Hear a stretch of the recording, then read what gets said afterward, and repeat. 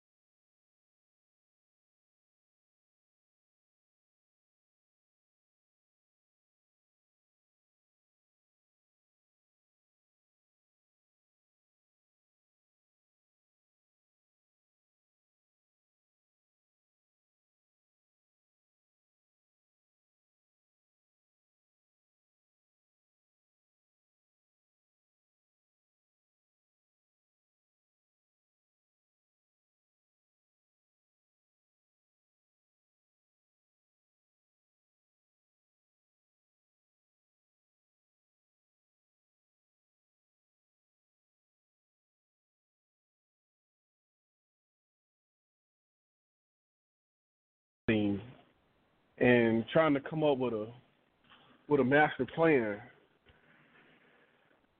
and you want to be the benefactor of it. I really don't think that's fair. Um, where were you when I was crying in the corner, praying, snotting, while still trying to make a plan come together? Yet when I buy, I have to keep it on the low to avoid you side-eyeing me or having your hand out. I have to downplay my glory to avoid you asking me to pay your bills, buy you a car, or finance your vacation. How did we make it when I'm the one that put in all the work? Now, granted, when I say that I put in all the work, I'm not taking away from God by any stretch. But I'm just simply saying it was he and I, and not family. Uh, so I'm at a loss. Call us. Feel free to call in. The number is 929-477-2978. I'm very interested in hearing what you have to say about this.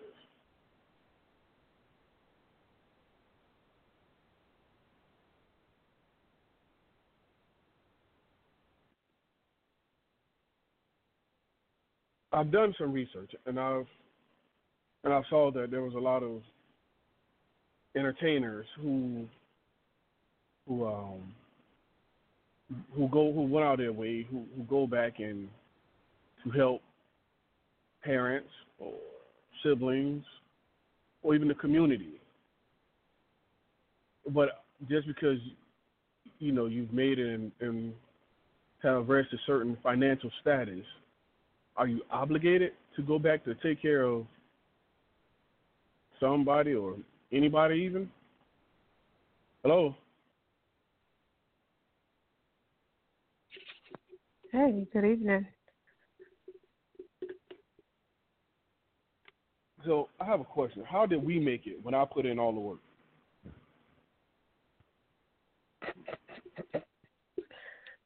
Well, I guess it depends on who you're talking to. Well, I mean, not wife and kids, but siblings and cousins and everyone else. Well, here's the thing. I think that when you have people, some people view your success and just want to share part of it. And, they want to, I don't want to say take credit, but they kind of want to be like, man, yeah, that's my boy. Me and we grew up together, and they kind of want to be in that moment with you, not necessarily ask you for anything, but they just kind of want to live in that moment with you. And I don't think there's anything wrong with that. When they I mean, they may not be doing as well as you are, but, you know, they see you and you're an inspiration. So they kind of grasp that and, you know, hold on to it and kind of want to rock with you in it a little bit. But then you do have those that make you feel somewhat obligated to help them because their situation hadn't changed, but yours has.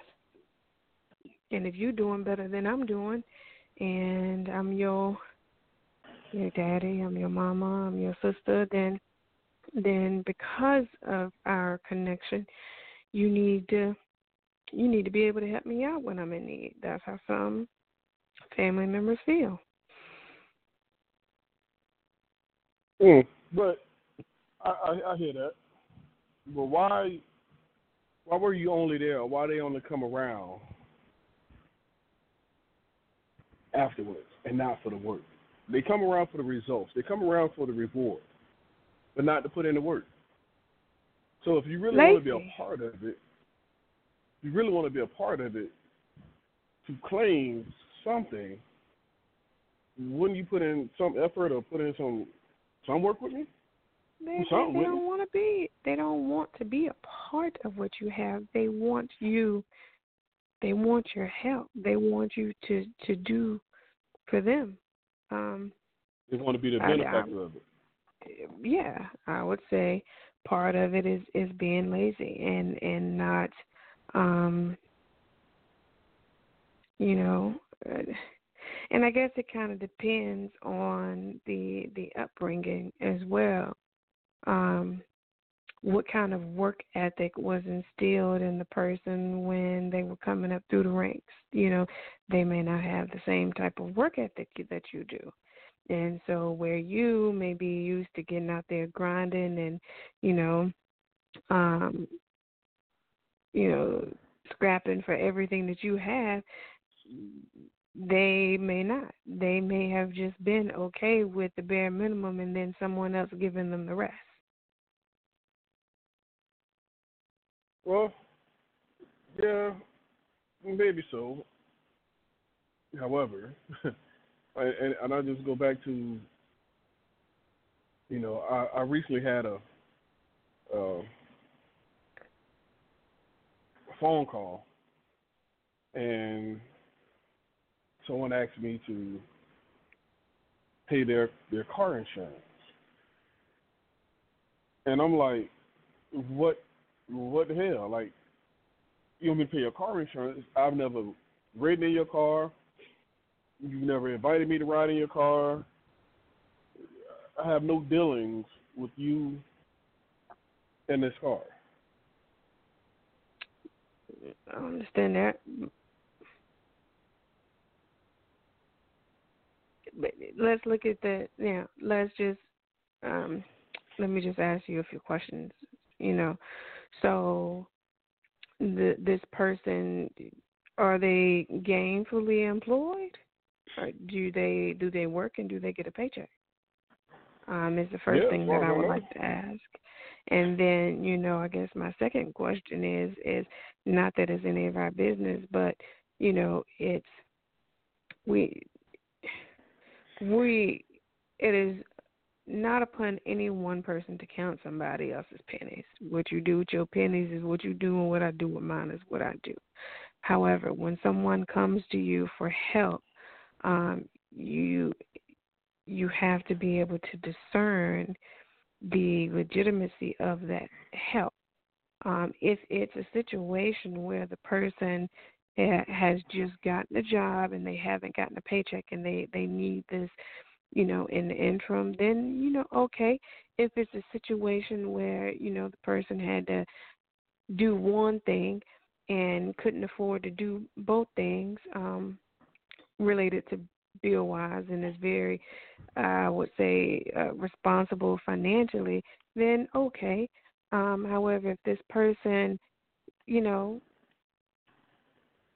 always reaches out for help in one form or fashion, then, I think that your spirit of discernment should kick in, and you should obviously at that point decide whether you continue aiding this type of behavior or you stop.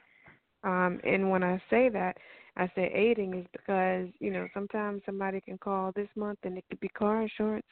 Next month it could be, light bill. Okay, the following month after that it could be groceries. So that pattern can keep going.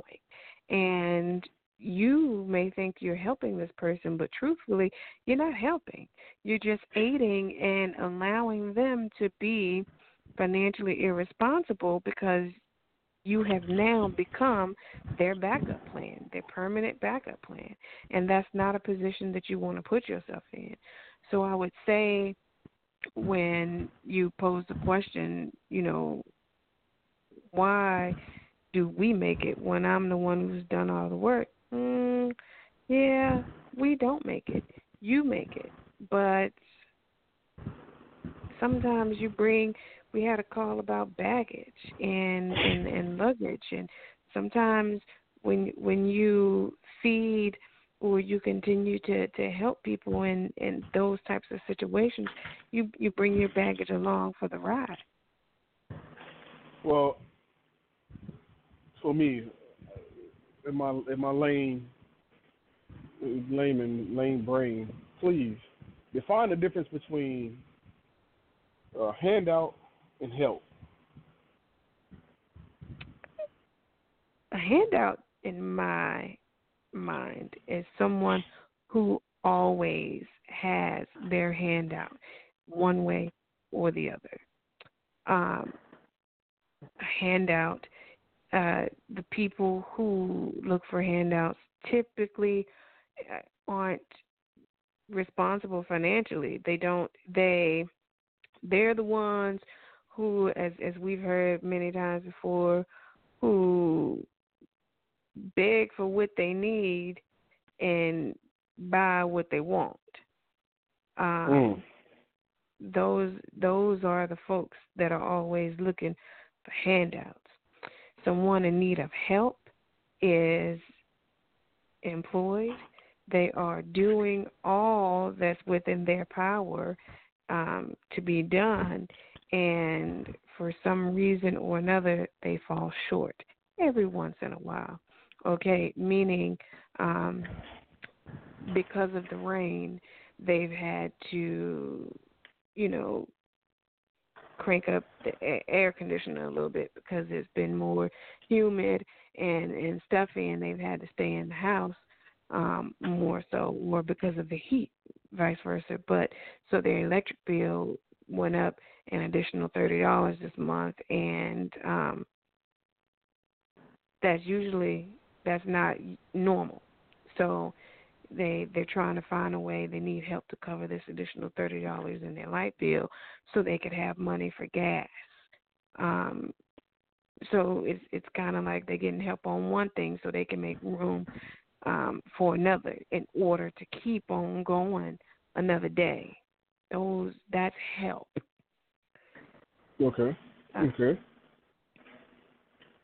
No, and that makes perfectly good sense. I just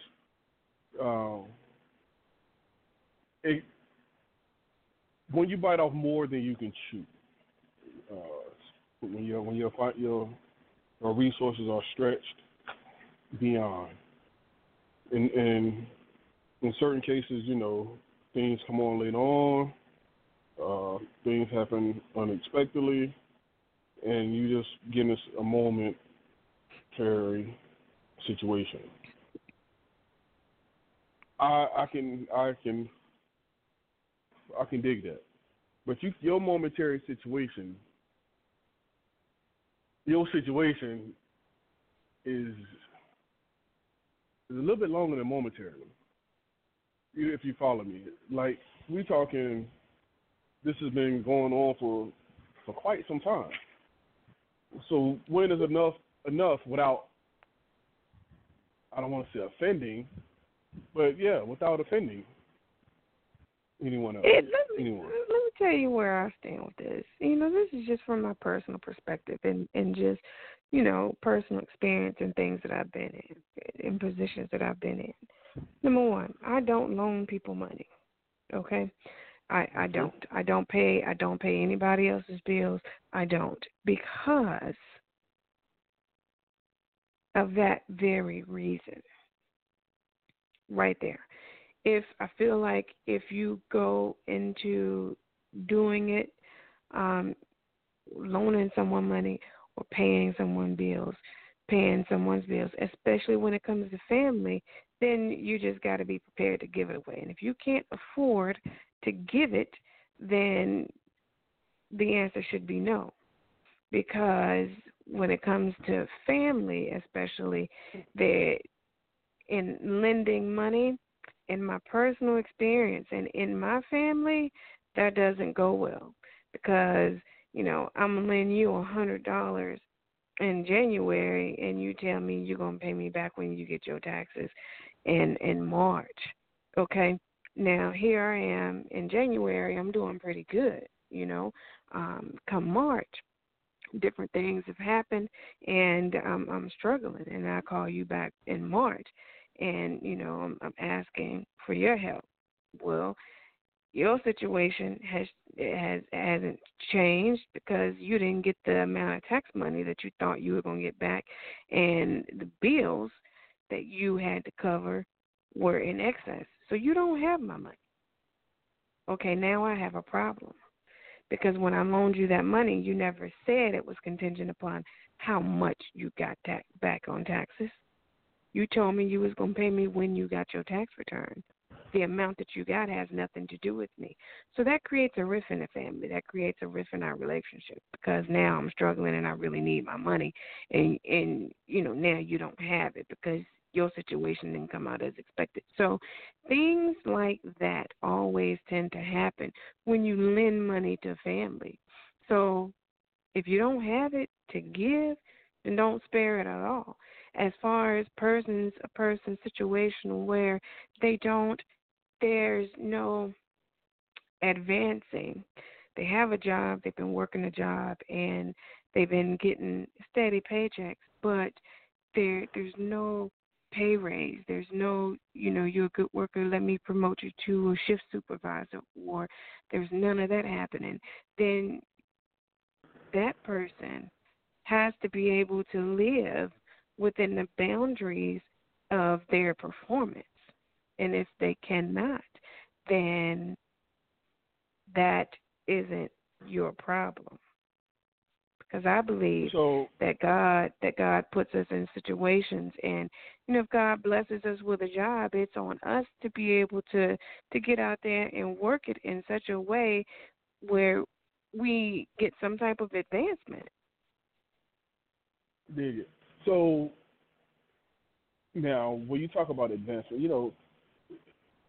I know uh, quite a few people that's just satisfied with the title versus the compensation that comes along with it. More so in the older generation, that's what it is. Younger generation, they've wised up some, and it's like I need my paycheck to reflect my title or my responsibilities. Even. I think What's that's your our thoughts on that? generation. You're right. The older generation, but then you have to think about it too. They came up in a different time where, you know, uh, when you're at the bottom of the food chain and you make supervisor, then you may have only gotten a quarter overall per hour raise from washing dishes to being supervisor. But guess what? For some cultures, being a supervisor, that was unheard of.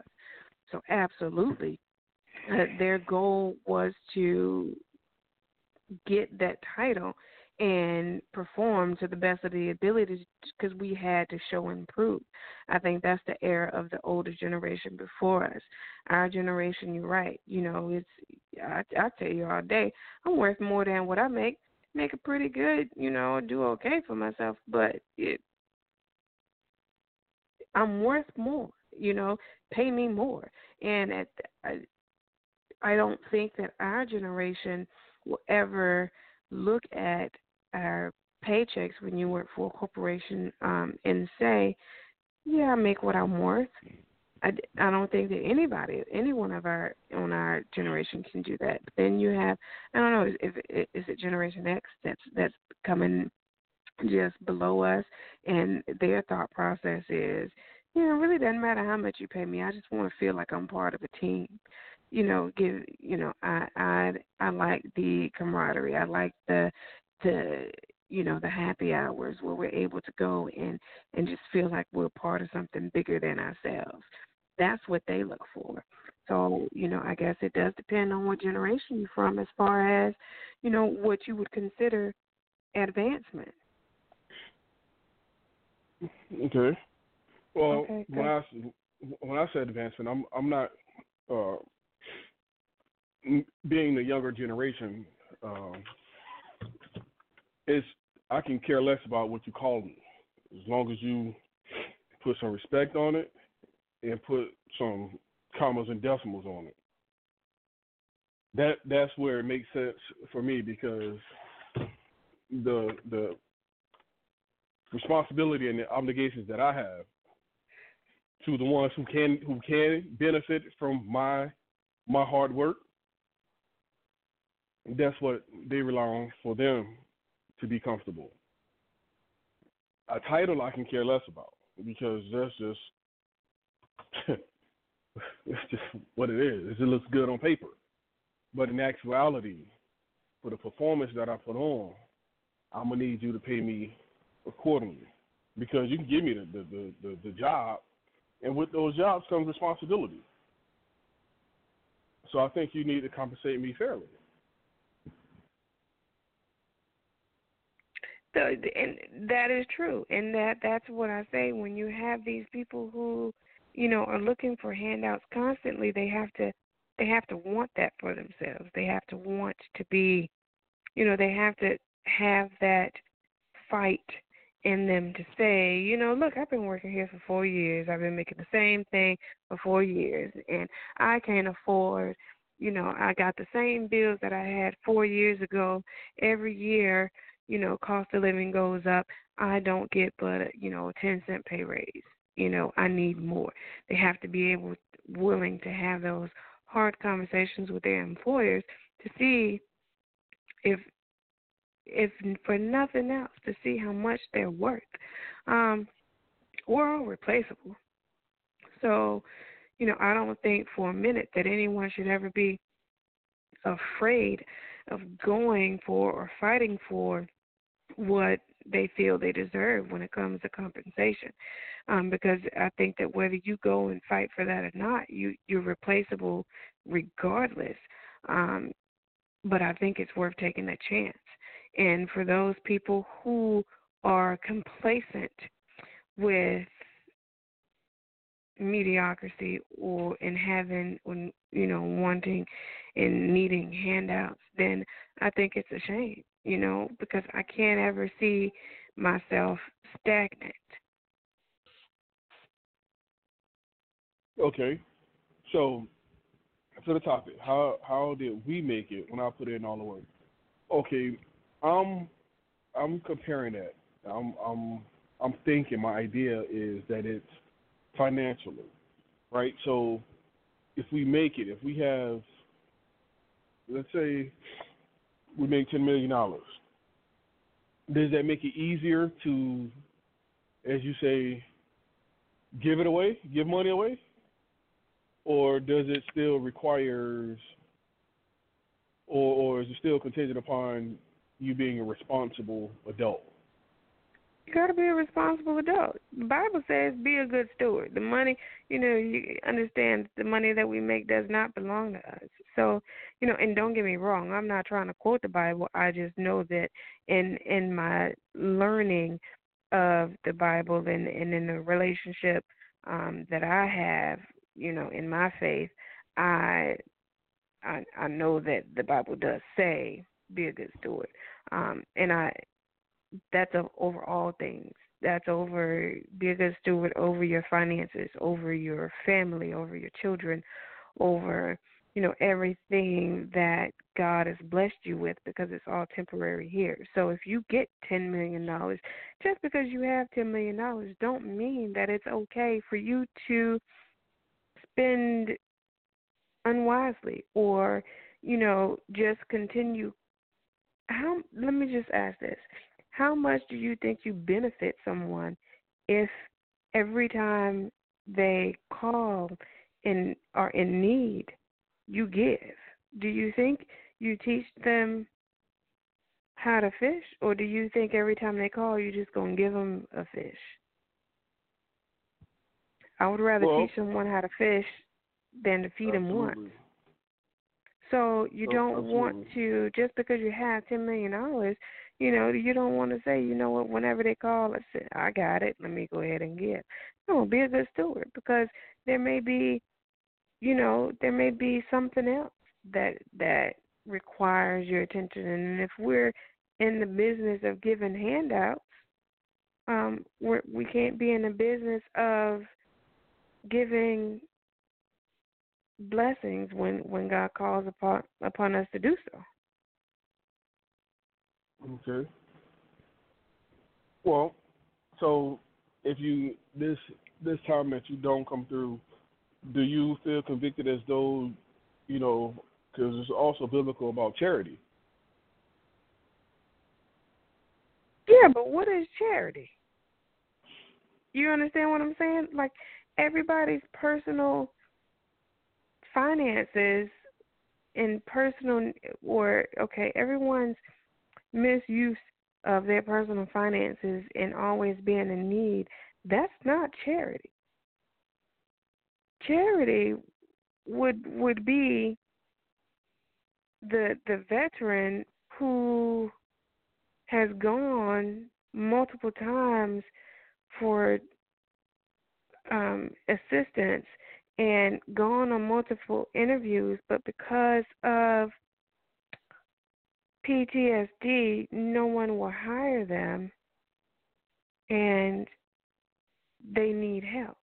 That's in my mind a part of charity. Donating to the ones who try and can't, because the world keeps them stuck in their mind of PTSD and keeps them stuck, stagnant in their situation. Someone getting up, going to work, and getting a paycheck and doing whatever they want to do instead of what they need to do, that's not charity. Well, I know that it does say, one's love for God must exceed his love for all material things, which Absolutely. tells me that if someone comes to you, the God that you serve put it on your heart to give to this person. You're supposed to do it with all your might. That is, even at the cost of all your wealth. Therefore, at times, a person must sacrifice all his possessions for the sake of God, even though he is not required to give his life. So, if somebody comes to you in need, and it's within reason, as long as it's not putting your life or your family at jeopardy, you're supposed to do so. Hold that thought. You can afford it. Hold that thought. I'm bringing in my brother from California here. I know he got a good word for me. Rev, you on the line? Yes, sir. It's Pastor Don G and CEO. Greetings to the panel and all the other wonderful spirits that are here in this wonderful war. Amen. I'm here. Okay. We're talking about how did we make it when I put in all the work. As far as the obligation of a quote-unquote successful person to, I guess, carry the entire family up. Not his immediate family, but the entire family. And what's your thoughts on that? Okay, well, on the first part of that question, let's break down the word family. We live in an age now where the family isn't always what it used to be, where it's the people that we're related to by blood, and depending on what level, like they got first cousins, second cousins, third cousins, fourth cousins, and depending on how close to the bloodline you was, you would get the great rewards and benefits. But now we have more family on a digital situation. It's people that I don't know, never talk to, never touch. They get more stuff done for me in a 10-minute period. And it's people I see every day, all day, 45 times a day, and I can't get them to move 2 feet. So the world has changed in how we move. And again, I'm real big on technology. We pass off negative news faster than positive news. So when the family members go through issues, they don't talk about Johnny going, hey, this is my family. I'm talking about my family personally. My little sister, I'm the eldest out of 5 siblings. My little sister went to Bolivia on a mission to go help build some wells and feed some kids. Nobody talked about it. Nobody said anything on Facebook. The moment her and her husband got in a fight, the police was called, and it was said that her husband might have a domestic violence situation. Everybody wanted to throw the police officer under the bus. And never mind, for like 7, 8 years, everything's been cool. And if it wasn't cool, nobody said nothing to me. So I say that to say, we as a people, we've gotten confused. We do work hard, and we do deserve our success, but the question is, how do you measure success? Some people that's homeless in a box, they feel that that's success. That's as far as they want to go. They say, I don't want to be a part of the system. Some people that have a 6-figure-a-year job, they don't have time to hug their kids and go and have fun at the Chuck E. Cheese. And some people that work at the McDonald's, they have more time than enough to hug their kids, but they don't want to hug their kids because they want to do other things that just fun to them. So all these things, when I answer that question for myself, I know I'm running for president in 2024, and I know that that's going to change my whole family for a whole long time. But me putting my family on my back, I'm glad they put me through the negative experiences because I can see eye to eye with multiple people. But if I would have picked my family members, I would have chose some other people. I wouldn't have picked none of them, not my mother, my father, nothing. But my personal choice is not my choice, and that's what's going to make me a good leader because I don't think about myself. I think about the majority so we all can win. Absolutely. So for me, when this thought came to me, I had a situation where someone called me. Well, no, I'm gonna backtrack. They text me and tells me and accuse me, as though it's my fault that their car insurance has been canceled. And I'm like, well, mine isn't. That's my responsibility to make sure that my family is good. The ones who, who's there to say, Daddy, be okay. That's a different story. That's a different story because at the end of the day, what Jesus did on the Mount, and I'm going to take it straight to Scripture. What Jesus did on the Mount, he said, go get the fish and give me that fish and let me break it up into pieces. He never said he didn't feed the disciples before they got to working. But he also said, remember now, he also said, now the word is, but he taught the man how to fish instead of giving him a fish. He said, you'll never go hungry. It said, well, the idea, now he said, the premise was he'll never be hungry. He'll never have to ask for another fish if he was taught how to fish. But yeah, and it's wrong. At the end of the day, let me just keep 100. Your butt can only fit in one seat, so why should I have to pay for yours? I can't drive it at the same time you're driving it. Mm-hmm. Absolutely.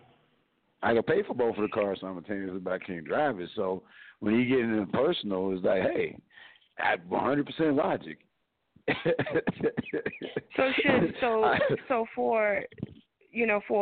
Should we carry any guilt from, for not paying the car insurance?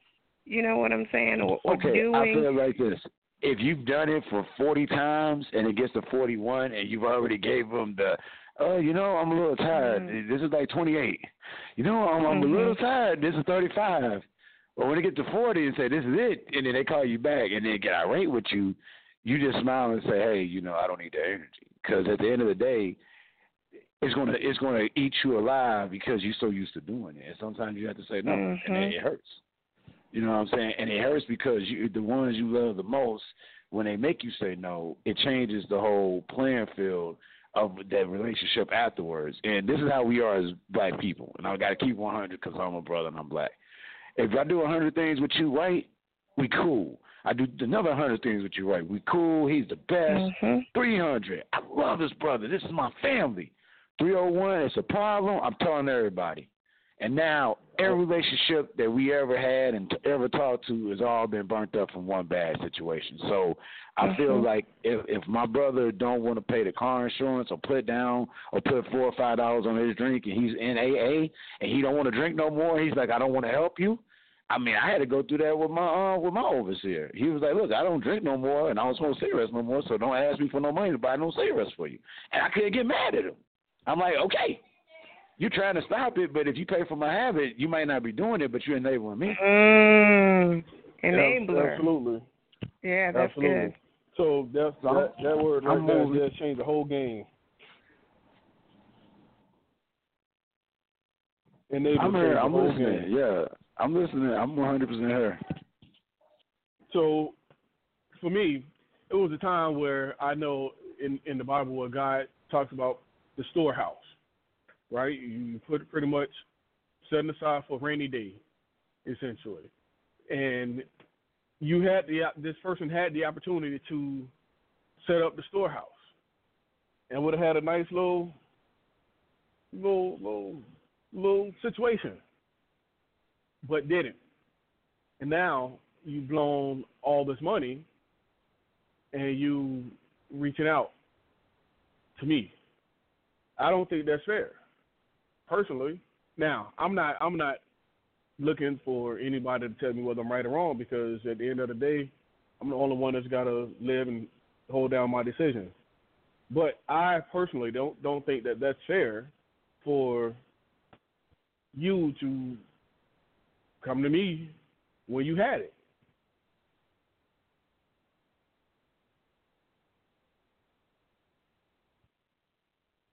I can dig that.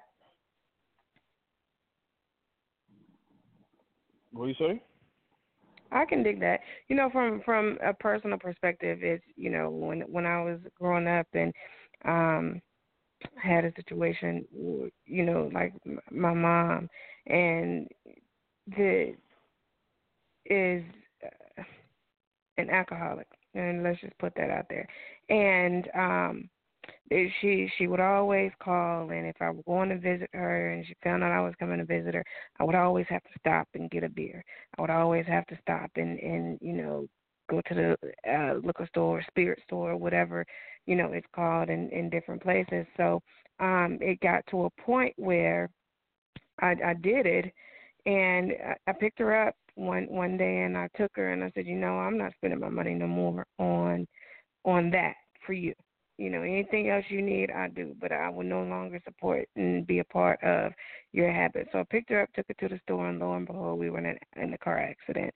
And I actually got to see her true colors at this point, because at that point, she immediately wanted to get money. And at this point, she was going to do whatever it took, whether it was sue my insurance company or sue me, or if pursuing the person that had hit us didn't pan out in her favor. And at that point, I had to stop and I had to reevaluate and just say, like, look, I'm done. Not only will I not give you any money or endorse or support your habit, I can't do anything for you financially either, because, you're looking to drain me dry, and it's by any means necessary. And so you want to not get in the habit of doing things like that, because when you get to a situation and somebody shows you who they are and it's about money, then you're going to end up having to back away anyway. Well, anytime money come into play, it's it has always brought out the ugliness in people. And that's what I don't get. Why you want me to feel guilty?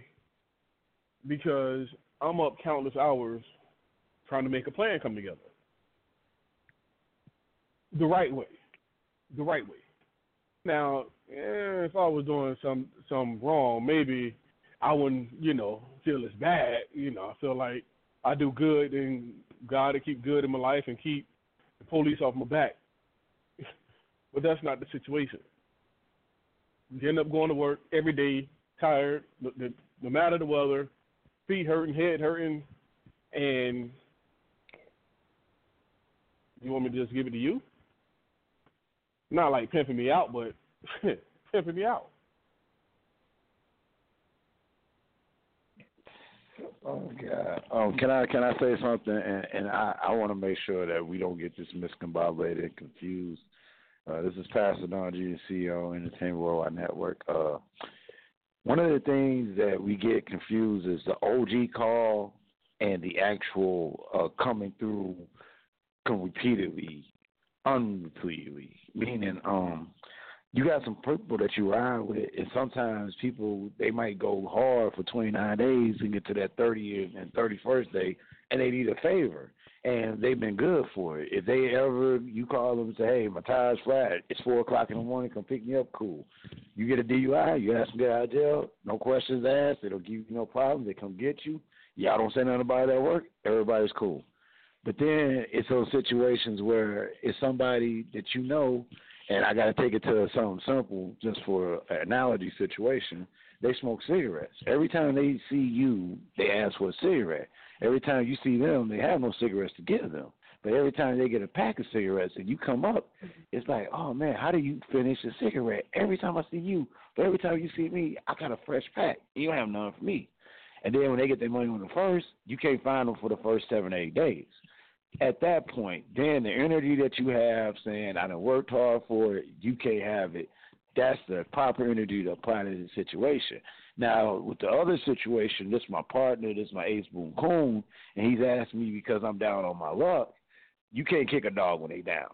That's the flip side to that coin. You get what I'm saying? Some people actually really genuinely need the help. At the end of the day, they so erratic about their situation, they don't know how to ask for it properly. They spit in your face and then say, can you go make me a plate?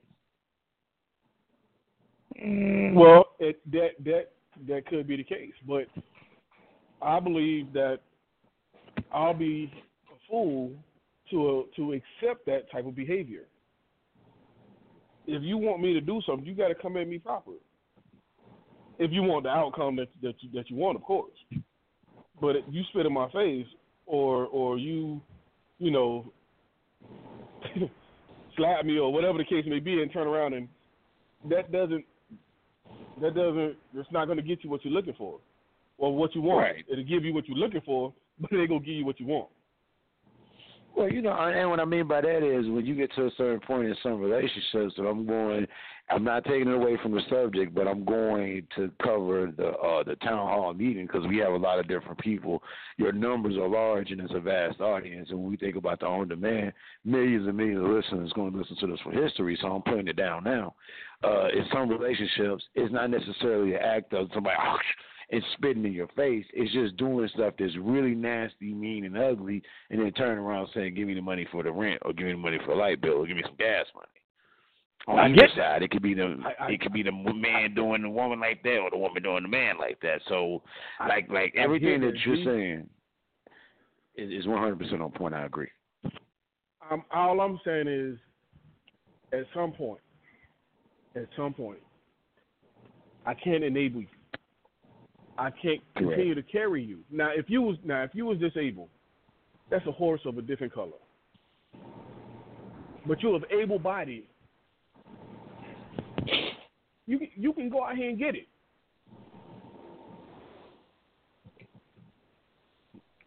So I have a question, because we all have family, and we all have different experiences within family. So my question would be is, when you have someone like the pastor said, when you have someone who spit in your face and then say, "Go get me a plate." What do you do with people like that? You say you just get rid of the negative energy. Do you do that regardless of the relationship, or should I say bloodline connection?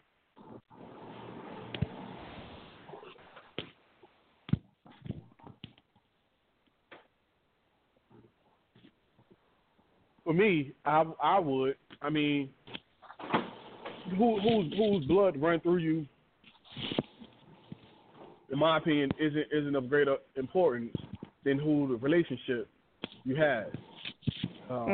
Me personally, I can't guarantee that God and myself have the same bloodline.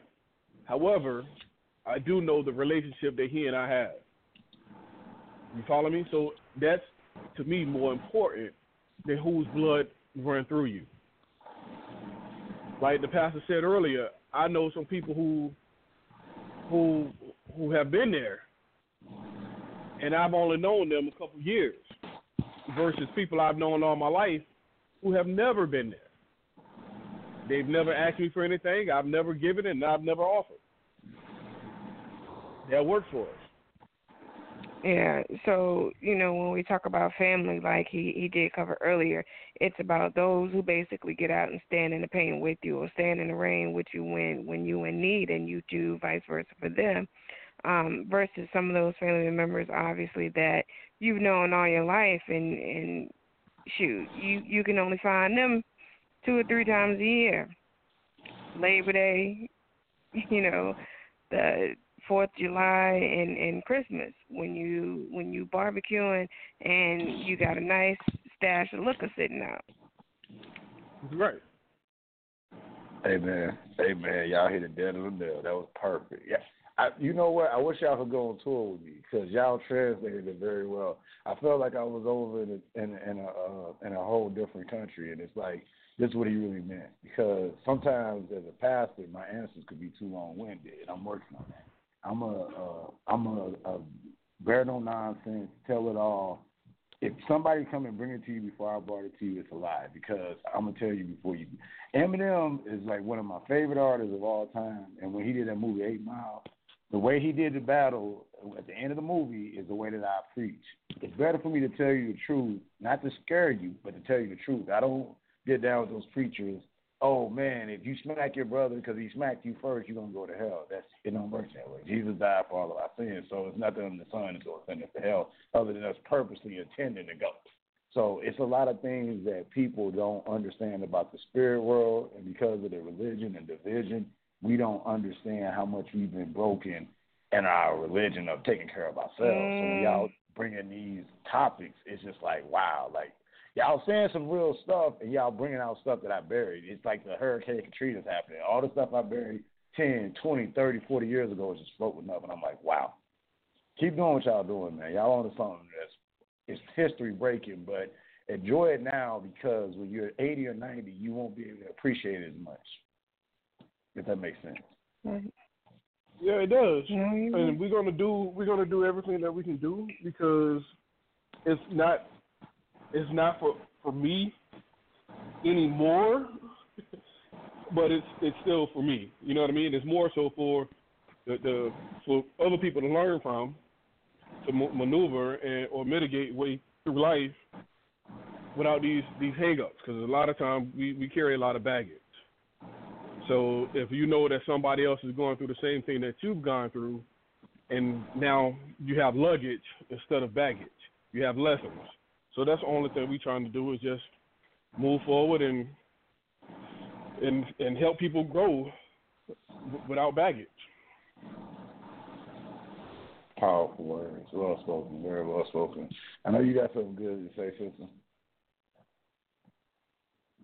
I'm sorry, say that again? I said I know the sister. I'm sorry I didn't catch her name, but I know she had something really wonderful to say. It's funny, because I was actually just thinking about a little bit about what you said. I spoke to my husband earlier, and we were talking about, you say when you preach, you try to you give us truth, And I was just thinking, like way back when I was growing up, went to church, grew up in church, but when we got the word, it wasn't the delivery of how we receive it now in terms that we understand what we can apply to life. It was more of a fear tactic, like we were scared into loving Jesus. We were scared into believing and having faith versus being told the truth and this is how you live it. Like when you use the example of gosh, I forgot the example you just used, but when you use the example of going to hell and you said, no, that's not going to happen unless you are intended to go, then, I think it's important that when we have opportunities and calls like this, that we actually let callers know exactly that. You can be out in this world and no one is perfect, but you can mess up and still fall down on your knees and pray and ask for forgiveness and get up to live another day and try and do it right the next time. Well, that's the difference between the saint and the sinner. Being able to ask for forgiveness. Yeah, but at some point we were all sinners, right? Correct.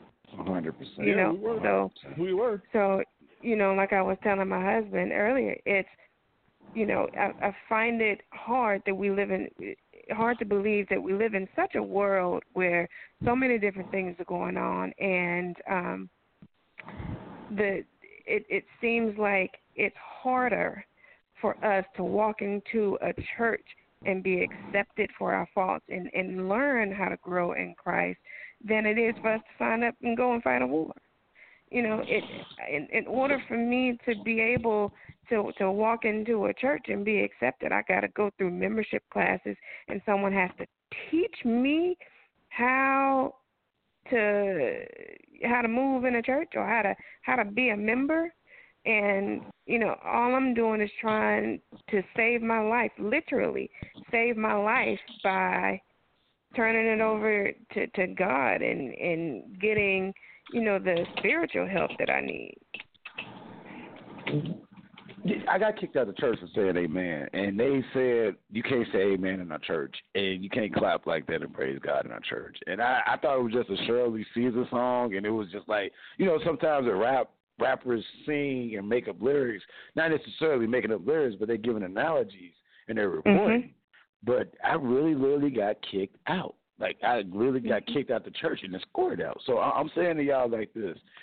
The church hurt is the worst hurt in the world, just from what the sister just said. When you going to the hospital and you leaking a quarter ounce of blood every 5 minutes, you don't want anybody to tell you, let me just stab you some more and send you away. You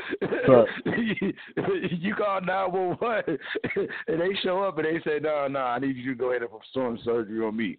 Here's the clear machine. You bring me back to life. It's out of place. So that's why I'm running for president. We lack the resources of platforms like this where you can actually say what you feel what you say, not be stomped on, but at the end of the day be enlightened. Like, let me go research that. Does that really happen? And that's what I'm here for. I don't want you to buy into everything that I say and do it like I do it. I'm Neo on the Matrix. What I do, you can't do. I want you to be who you are and be better at you being you. And if everybody be the best person they are, we'll all win. Now, we got haters. People gonna hate. I mean, I'm racist. I'm not going to lie. It's certain times at night that I won't go out the house because I know I'm going to get stopped by the police, and I'm not going to be able to explain myself. I'm intoxicated. I don't feel good. I had a bad day. So I choose to stay at home. Now, not everybody can think it through that far, but after you've been locked up over 45 times for nonsense, you get to the point and say, hey, maybe I might not want to go out the house, but everybody has to learn their experience at their own will. So I say these things, man. Y'all are doing something special. Don't stop. And sometimes you might feel like it's nobody listening, and it's that caller that called in the last 3 minutes that changed the whole energy of the show and changed your whole energy for the evening. And then it's a caller you can't see that downloads the show that got millions of dollars that call you back and say, well, I've been listening for the 300 episodes, and I just didn't want to say that because I didn't think y'all was real. But the last caller, you blew my mind, and now I'm Diddy Roebuck and I got money, and then boom, everything changes. It happened to T.D. Jakes, and this was before the internet. If you Google on Wikipedia T.D. Jakes story, the producer's about to kill himself because of the hate, the haters, giving away too much money, making bad family business deals, the same stuff y'all talking about, and it comes with a 5-letter word called stress, but that's a whole nother show. But because of the hate, he was about to murder himself, seeing T.D. Jakes, got empowered, got back on his feet. He said, you know what, I'm going to stand up. And a lot of times, and I got to say this is racist, but I got to keep it 100, what I learned. I lived in 40 out of 50 states. When rich white people owe thousands of millions of dollars, they don't fight against each other. They go on vacation. They go get their hair cleared. Come on now. That shit. When black people owe that kind of money, we going to fight. We getting domestic violence charges. We cussing each other, low white piece of shit. And all these things happen for a reason, and it builds our faith. So all I know is like this. God would never leave you and forsake you, but at the end of the day, only a few soldiers can be generals where it's empty and plant a seed and get that harvest. Everybody can harvest during the war or during the battle. Absolutely. Most people, they just want to sit and wait on the relief and the supplies, but if you want to defile your soldier and break up your enemy, cut out their resources, cut out their education, their knowledge, their love, their spirit, their ideal on who they are when all civilization came from Africa. I mean, it's duly noted. So at the end of the day, it starts, if you think about human life, we start as an infantile, we grow up and evolve to our prime, and then we go back to being infantile. What you going to do with your 24 hours a day? That's it. Agreed. You know what's funny? I've got kicked out of 3 churches, but I wasn't. Wow. I wasn't. Yeah. But in my opinion, like you said, you know, this is the house of God. I come here for help. How you gonna turn me away if this is what you're supposed to do? Anyhow, to not to get into that, but I believe that when it comes to, I wasn't raised in the church. I wasn't raised with religion. I was more so raised with spirituality. I was raised with faith. So what I knew was faith without any distortion. You know what I mean? Without any type of limits. By religion, you limited God. God is above all, regardless of the denomination, regardless of what he is, all. So with that being said, your story, I love the story. The little bit that I've heard. When it comes to me knowing God and loving God and the faith that I have in God, he gives us things for a reason. He put us through stuff for a reason, from drug dealing to kicked out of church to the show. But none of it has to be or supposed to be for us if we're to give testimony to show how good, how merciful, how great God is. Am I wrong? No, you're 100% right. And I want to say this, and when you break that word down, it's a test. It's a test, and it's like when you think of alimony, this is the reward of the test. It's the reverence of the situation. As crazy as it may sound, a lot of these words that we say we don't even look at, you know. And like when you think of the word level, it's balance, and either way you spell it backwards and forwards, it's still the same. Everything that we're doing right now is off of spirit, wind, and energy. You got to meet it with the right energy, but you got to move like the wind. And then you got to be there. You got to be in the right spirit. You know, even though you got the right energy and you're pumped, you can look around here and say, "Oh man, these are some real quiet people. I think I need to leave the room." And it might sound crazy, but if you're too pumped in a room with millionaires and you blow your deal and you're in the Shark Tank and you just losing your mind and they escort you out, you can't get a second chance with the first impression. I say all I have to say, man, it took 4,500 radio shows for me to actually come in here like I got some sense. 2 or 3 shows in was nothing like this.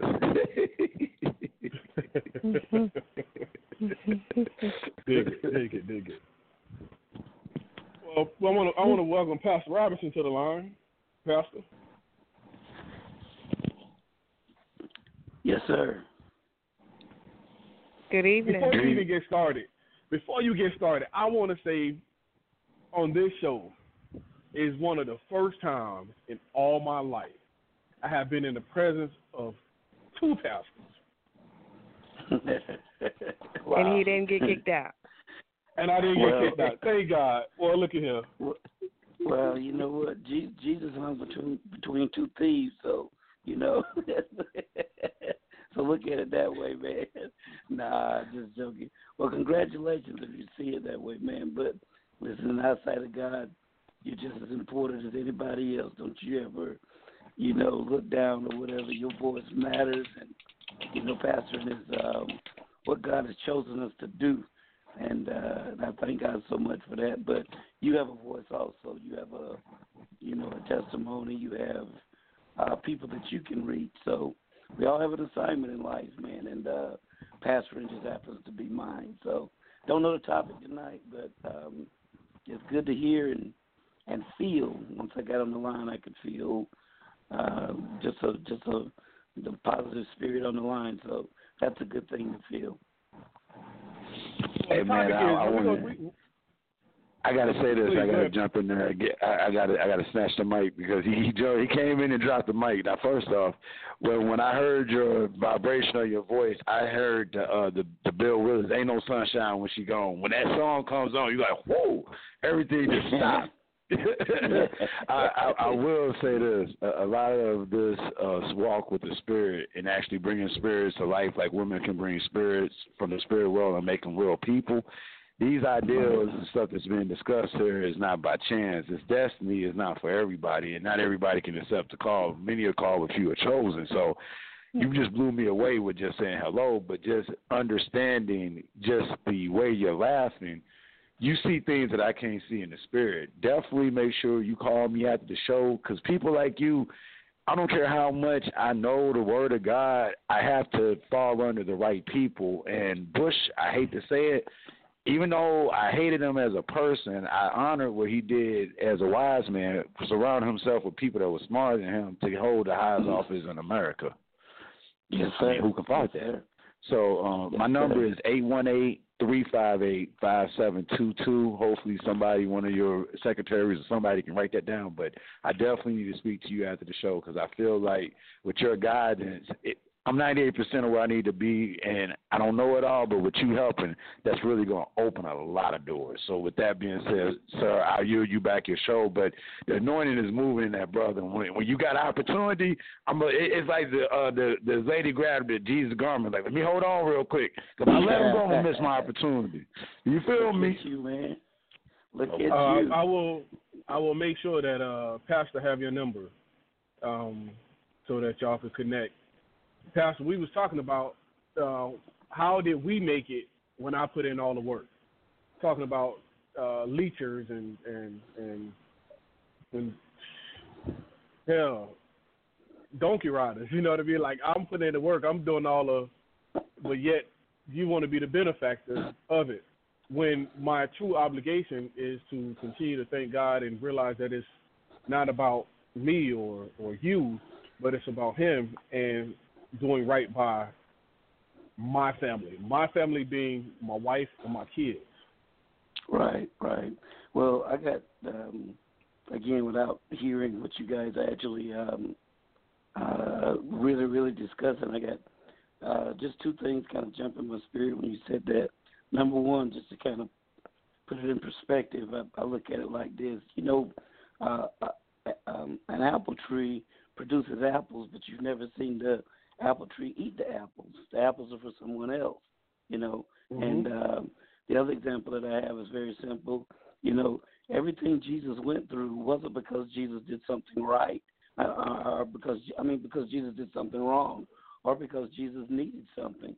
He suffered and struggled and sacrificed, you know, on behalf of other people. And, you know, much of what we go through, you know, is to be an example, to be a testimony, or it's to benefit others, you know. And as we go through it, it strengthens us. And, you know, I'm not going to say that we don't enjoy the spoils, but for me personally, man, if life is all about a house and a car, then as long as I got good credit and work hard, I can get that.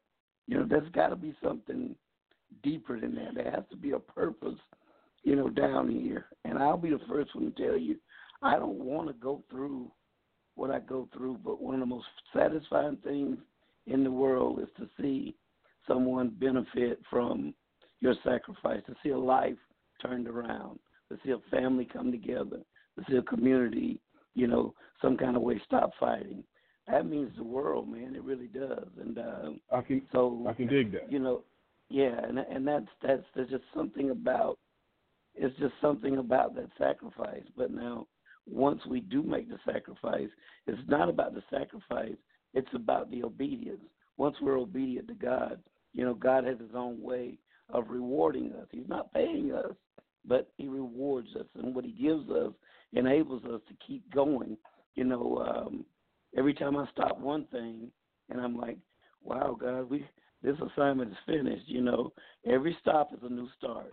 As soon as I finish this one, it's like, okay, on to the next thing now. So that's the way it is. Yeah, that's just the way that it is. And to be honest with you, man, I complain from time to time, but I wouldn't have it any other way. I would not have it any other way. Okay, great to hear, and I love you for it, and I know you wouldn't. I'm going to ask both of you this question. The difference between help and a handout. If someone comes to you who been doing their thing and they just fall a little short and they need a little help to hold them over to payday, or somebody who's always, and Pastor Don mentioned earlier, who always come around that you turn into their enabler. Yeah, now, God didn't call me to be a crutch. He didn't call me. He didn't call me to just be a crutch for a person all the time. Now that wasn't your calling. That wasn't your charge. Nah, he didn't call me to be he didn't call me to be a fool, now, man. So I'm not supposed to walk around with sucker on my head. You got to give people the right kind of help. You got to give people the right kind of help, and that's hard to do. You don't sit around and judge them, but that very word that we were talking about when I first got on, you guys were talking about, the Spirit of God or whatever. To be honest with you, if you're got yourself connected to God, the Spirit of God will let you know what, bless that person. Be a blessing to them. He'll also tell you, you know what, pray for that one. Just pray for that one. So everybody don't need, sometimes we don't know what we need as people. Sometimes we think we need money, but in reality, we just need a job. So it just depends. We got to make sure this is amazing. God never gives me what I ask for, not on a regular basis. I can ask God for something, and what He does give me is what I really needed anyway. It's like, wow, I didn't see it that way. He knows exactly what I need, and since I'm so,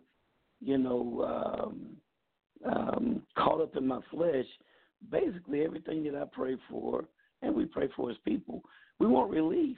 We want it to stop. We want the pain to stop. We want the issues to resolve. We want all of these things, but God sometimes just says, you know what, that's not what you need. You need to go through this. You need to experience this.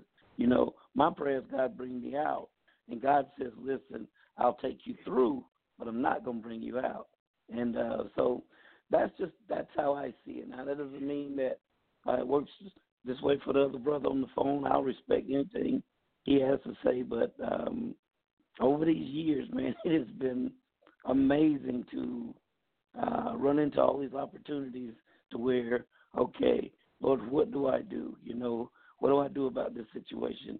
They're asking for help, And early on, I was gun-ho. It was like, oh, man, you want something to eat? Here's $10. Well, it didn't take long before I ran out of my $10 bills. And so now if they want something to eat, you know what? There's a restaurant over here. Let's go over here. I'll give you something or whatever. And while you're here, listen, man, you're working. What's going on with you? And, they need somebody to listen to, So they really didn't need food. They needed a lunch partner, somebody to listen to them. So it's it's a slippery slope, and folks are not going to like the way you do it. But you just got to be connected to God so that God can, as he says in his word, he can order your steps. And if God's going to order your steps, he'll order your stops also, meaning that he'll tell you what to do. But you just got to listen. Dig it. Thank you. Pastor Don. I am here, man, and I do concur and agree 100%.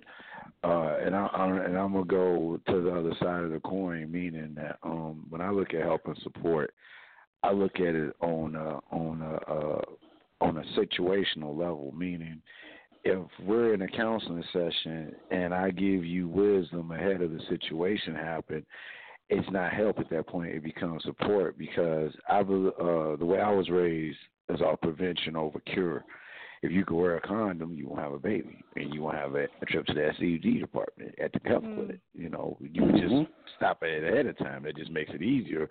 And even in the Bible, when they got that scripture where they was like, if you can't sleep with one woman, don't sleep with a lot of women. You know, just don't do it. You know, so for me, I don't mind supporting my members, but at the end of the day, the help is when they come to me with a situation, that's my key point for me to get ahead of it with help. But if I talk to them and they don't follow the instructions, that I'm not saying I know everything, but I'm smart enough to go get on the phone and ask somebody else if I don't know and say, hold on, let me do the Regis and Kathy Lee. Who wants to be a millionaire? Let's dial Lifeline, phone a friend, a 50-50. I don't want to give you no bad situation because I'm responsible for it. But at the same time, the book of Proverbs 3:5, people drop out that scripture, never told good. But and then it says at the end of that scripture, from those who deserve it. And it took me many years. I've been pastoring for 12 years. The first 8, I lost that. You know, I missed that part. It says from those who deserve it. So, again, it goes into if they come to me for help, that's one thing. But support is a whole other situation. Now, if I'm looking for support from my homeboys, I don't need your help. I don't need you to come do it one time. I need you to do it every day, all day, because if you ask me for it, I can't tell you no as fast as you can tell me no. Nah, Pastor, I got something to do, man. I can't clean up the church. Nah, Pastor, I got to go see this one. Nah, Pastor, I don't want to hear it right now. But when you ask me and you need help with your light, you need your rent paid, you need me to sign a paper so you get out of your community service, get you a car, a house, I have no problem clearing my schedule getting those kind of things done. So with all that stuff being on my desk and dealing with all these people that I deal with, those words are sometimes they co-mingle. I don't know if anybody know anything about finances, but you're supposed to have stuff separate, but those words get real co-mingle. And I'm say it right now in front of the elder. I'm guilty of that. That's why I need help, because sometimes I get lost because people think your kindness is a weakness, and sometimes it's not kind to be weak to yourself. If you know you're going to hurt later on, just don't do it. Okay, absolutely. So you mentioned the word deserve. How do you qualify who deserves and who doesn't? The Holy Spirit for me. That's for me. The Holy Spirit. I got to not even use that word, that lame situation. Let me pray about it. Nah, I'm saying that my spirit moves fast, and my spirit tells me, my gut, yeah or nay. It's not no maybe I'll think about it. It's either we're going to do it right then or not. And sometimes it hurts, but at the end of the day, again, what the pastor said previous to me started speaking, you have to go through these bumps and bruises from God to know that God got you through it. But as long as I know I'm going through it, I'm not staying where I was. I'm growing. But if I'm at the same place in 5 years from now, and I'm like, y'all, you didn't make president? No. You didn't try to run? No. Okay. Now I can go kill myself. Just keeping it 100. That's just not me, you know. You gotta know what you know and know it's for you. And if I put these shoes on and these pants and say I'm gonna walk, so when I say deserve, I'm saying that's from my perspective looking out. Now I could be wrong. That might be the one thing that might not even get me into heaven. But again, I feel that Jesus died for all sins, and it's our intentions that decide where we're gonna go, as opposed to we can just our actions. Yeah, like, I'd help 40 people out, but why did you help them? Was you intending to really help them, or was you helping them just to get into heaven? You're doing that to get praises from your friend, from your guys, versus being pleasing in the eye of God. Dig it. Correct. Now, Pastor, Hold that thought. I want Yes, you to sir. think about that. What qualifies someone to deserve it? But first, I got to ask my wife. Wife, what qualifies somebody to deserve your help? Ooh, you know, when I think on, when I think on that level, like Pastor Don say, one, you lean on the Spirit for that understanding. Two, I don't necessarily think that anyone is deserving of it, because I think, in some form and fashion we all fall short. So I think that God, in my spirit, God gives me the ability to have a little bit of compassion. And so in hearing their story or hearing the need, whatever I can do, I will. And, again, I agree with both the pastors when, we talk about support. Let's try and avoid this accident, because I can see that when you turn left, that car right there going to plunge through the stoplight because they got somewhere to be, and you're going to get hit. So let me go ahead and tell you to turn right. So I feel like when someone comes and they need some type of help and I listen to their story, I choose very wisely how I help them. The unfortunate part is not everybody wants the kind of help you're going to give. Okay. So that you still have that room for a little bit of saltiness or a little bit of finger pointing or a little bit of the guilt trip, because you're not giving what they're looking for. I don't know if I answered your question. Hope You so. You did, Pastor. Yes, What sir. qualifies somebody to deserve? What qualifies them to deserve? Deserve, yes. Their help. Let me tell you how I go about this, and maybe because I want to make sure I understand what you're asking. But for me, every day that I go out, all right, I know that the opportunity is going to be there for me to be a blessing. All right, I know that. I know that ahead of time. And so every opportunity, yes, it's an opportunity, but I see it as an assignment. God has literally, placed that person in front of me. And sometimes it's an assignment. Sometimes you can go through a test. You can go through an attack. They both feel the same. All right. So sometimes the devil's attacking you. Sometimes the Lord is testing you. But you gotta be prayerful about this thing, man. And there's a scripture that talks about, and I think it's in Hebrews chapter 13. But anyway, it says something about to the essence, and I'm kind of paraphrasing, saying, be careful how you entertain strangers, because it might be an angel unaware. And so knowing that I don't know who I'm going to be dealing with, my goal is not to fulfill their needs. My goal every day is to please God. So if I'm going out to please God, then what I'm going to do is I'm going to make sure that I'm more in tune with Him than I am with the opportunities. And God's not going to lead me wrong. Because here's the thing. Because I am a black man, because I am, whether I want to admit it or not, sometimes my flesh wants to act a fool and say, well, today I'm just going to be a blessing. It's a white guy right there, a black guy right there. My flesh might say, you know what, help the black man. You know where he's been. You live that life. So whether I want to be, holy and genuine and honest and fair, I'm looking at two people that need help, and I got the abilities to help one. I'm probably going to decide the wrong thing. So, in other words, what I do is I go out every day, not to take care of the needs. But I go out to please God. And as I go out to please God, man, let me tell you, God can speak to you so quickly. God can speak to you so quickly before you even get there. He'll go ahead and tell you, to prepare yourself for this, that, and the other. So who qualifies for it? The ones that God sends your way. That's what I'll say, just like that. The ones that God sends your way. That's the ones that qualify. So in other words, I let Him decide. I can dig that. And I appreciate and I applaud all the answers. Me personally, I believe that and true strength and true growth comes from going through versus avoiding. Right. So you got to go through things in order to grow. So to your point, well, to all y'all point, you know, God going to talk to you. You got to be obedient to hearing His word. You know what I mean? Right. So somebody come to you, and sometimes you even may get in your feelings with empathy and say, "Damn, I know that situation. I've been there," and God may be just reminding you not to forget where you come from. You know what I mean?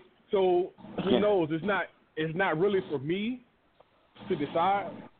You know what I mean? If somebody come to me and ask me for $2, hey, and if you say you're going to get you something to eat, and I give you these $2 and you go buy you a beer, that's between you and your maker. Because I did what God told me to do. Hello. Good job. Perfect. That's exactly why we are here. You got it. Mm-hmm. One plant, one water, God bring the increase. That's it. You don't get crazy with them. You got a beer. No, you got the beer. You got the money. Cool. That's it. As long as you don't.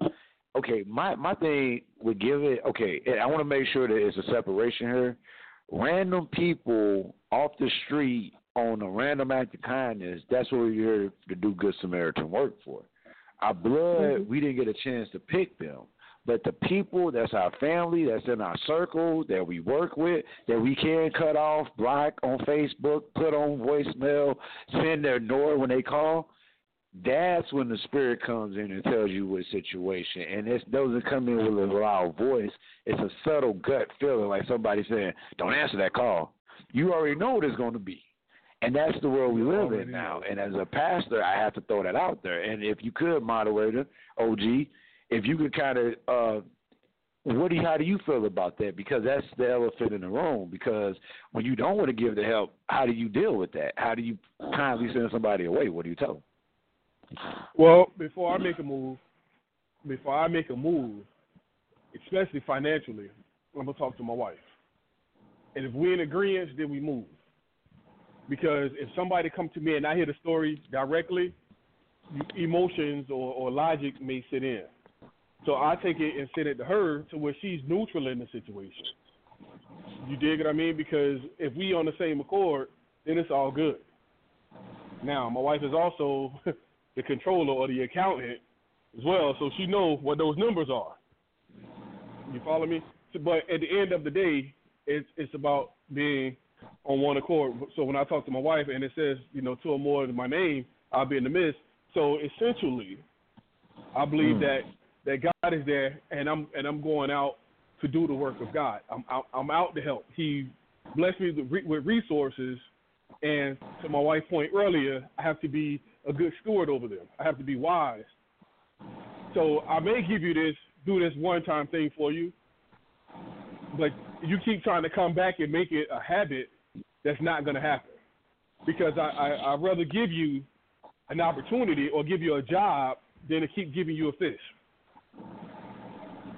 Well, you become their God. You become their God, and you take God out of the situation. Going in what Pastor said, the testing of your faith builds your work. But if they don't go to God no more, they can just come to you.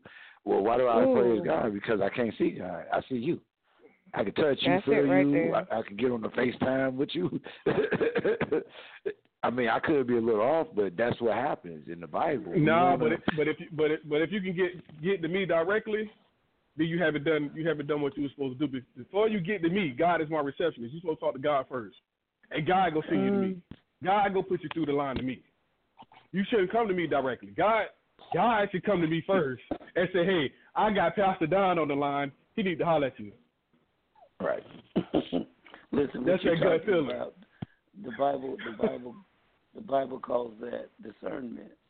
We've got to have, spiritual discernment. And one of the stories in the Bible that kind of jumps off, at least for me, God told Samuel, this guy named Samuel, he said, "Listen, go down to Jesse's house says he's got 7 boys. He's got 7 sons, and one of them's going to be the next king. He said, I'll tell you which one it's going to be. Samuel was afraid and all this other stuff. He got down there, and one of the boys came up to him, and they said he was a fine-looking guy. You know, he had the right size. You know, he looked like a king. And for whatever reason, the Lord had told him, said, now, the way you'll know that it's the king is you'll try to pour some oil on their head, and if it's the king, the oil is going to flow. And so this man kept going through son after son after son, and finally, this is what God told him. He said, look, stop looking at his appearance. Don't look at his height. Don't look at, you know, his education. Don't look at all these things. He said, you know, God is looking at the heart. And so, in other words, what he was saying was, you know, I told you to go and anoint him. I didn't tell you to go and choose him. So, in other words, that's the way God operates. God is saying, listen, you're my hands, you're my feet. I just need you to go for me. I'll make the decisions. You know, we got to stop, you know, especially as pastors, man. People, you know, got a habit of making superstars out of pastors, or, you know, we become those people's God. Every time they got a problem, they don't pray, they call us. Every time they got a need, they don't talk to God, they come to us. And if they would go to God, then guess what? Then God may send them to us. But we've got to give them, you know, the right advice. We've got to give them the right direction and everything like that. We've got to point them to God. You know, sometimes during what they call anniversary in the church, oh, the pastor's been so good to me. He was up at 2 a.m. and came by the hospital. I'm like, you don't know I didn't want to. I didn't tell him. You know I didn't want. You don't know I didn't want to come. You know, but you know the Lord. Go over there, lay your hands on that person, pray for that person, or whatever. So, you know, truth be told, I want to lay in there with Mama a little while longer. I ain't thinking about nobody else, you know, but the Lord, because, you know, he's the one that orders my steps, because that is my supervisor. That's my manager. You know, that's my boss, if you will. When he says go, I need to go. I've got to go. So I think we need to have again, discernment. I think we need to make sure that we don't miss our assignment, because like the man that was supposed to anoint the next king, he was trying to pick him. Oh, well, he'll look good sitting in the chair. He you know, God said, I didn't tell you to go down there and choose the next king. I said go and anoint the next king. I've already chosen him. And the one that they actually chose was a little dude by the name of David that was outside keeping sheep. And his daddy didn't even let him in the house. He wanted the crown to go on his other brothers, on his other son's head. So, you know, we've got to make sure that we're not playing God. You know, who are we to decide who to help? You know, sometimes God will, you know, God may want you to help somebody that, let's just say, I'm just throwing this name out. I don't know this lady. I don't know her, never met her. But, okay, if I got a man out there that is asking me for $5, he just wants $5, and Oprah's driving right by the man. And let's just say God tells me to go give Oprah $5. Now, in my sight and in the sight of God, that makes no sense. It makes no sense whatsoever. But how do I know that God won't mellow Oprah's heart to the point of saying, hold up, this giving I've done, all this money I've got, and he's giving to me? Okay, so if he's giving to me, he got the right heart, the right spirit. I'm going to furnish his ministry. I'm going to donate $1,000 to his ministry. Now I can give this brother $20 as opposed to $5. You know, you got to always listen to God, man. He knows more than we know. He can see farther than we can see. And oftentimes we think that the only people that need help are the people that don't have. But some people that have need more help than anybody. It's just not in the financial realm. And so we've got to, in my opinion, stay connected to God, let God make all those decisions, and, you know, and we just listen to him and obey him. As the brother said just earlier, some plant, some water, but the increase belongs to God. So let's leave him with the big stuff. You know, a lot of these things are really above our pay grade. You know, in order to make decisions like that, you might want to understand you probably need to hang on a cross first. So if you're not going to pay the price, you probably don't want to be the boss. So let's let God make those decisions, man, and let's be obedient and understand that everything He gives us, we're just a resource. God is the source, and everything He gives us, He has a right. Everything I own belongs to God. It does. My name may be on it, but it's God. And if God tell me tonight, okay, you take this TV remote and you send it to, one of these brothers on the line. Well, it don't make sense, but if God says it, I need to do it. And that's what we gotta understand is that all my resources, everything I have in the bank, God, I give it back to you. And when I give it to you, you got a right to use it however you choose. And I don't know, man. That's just how I kind of see things. I'm not going to say I've always seen them that way, because oftentimes when I do help people, probably most of the people I help, I probably need it worse than they do. But God has called me to be a resource. God has helped me to understand that what I give you, sometimes I give, as the Bible said, seed to the sower and bread to the eater. So in other words, when He gives me something, I got to say, God, what is this for? Is this for me to take care of my problem, or is this something you've given me to take care of, those that I'll encounter along the way? So it's not as hard as I'm making it sound. It's just all about being in touch with God and being obedient to God. I think that's okay. At least for me. Okay, so with that being said, with all the answers that you've heard, how this is my most famous question. How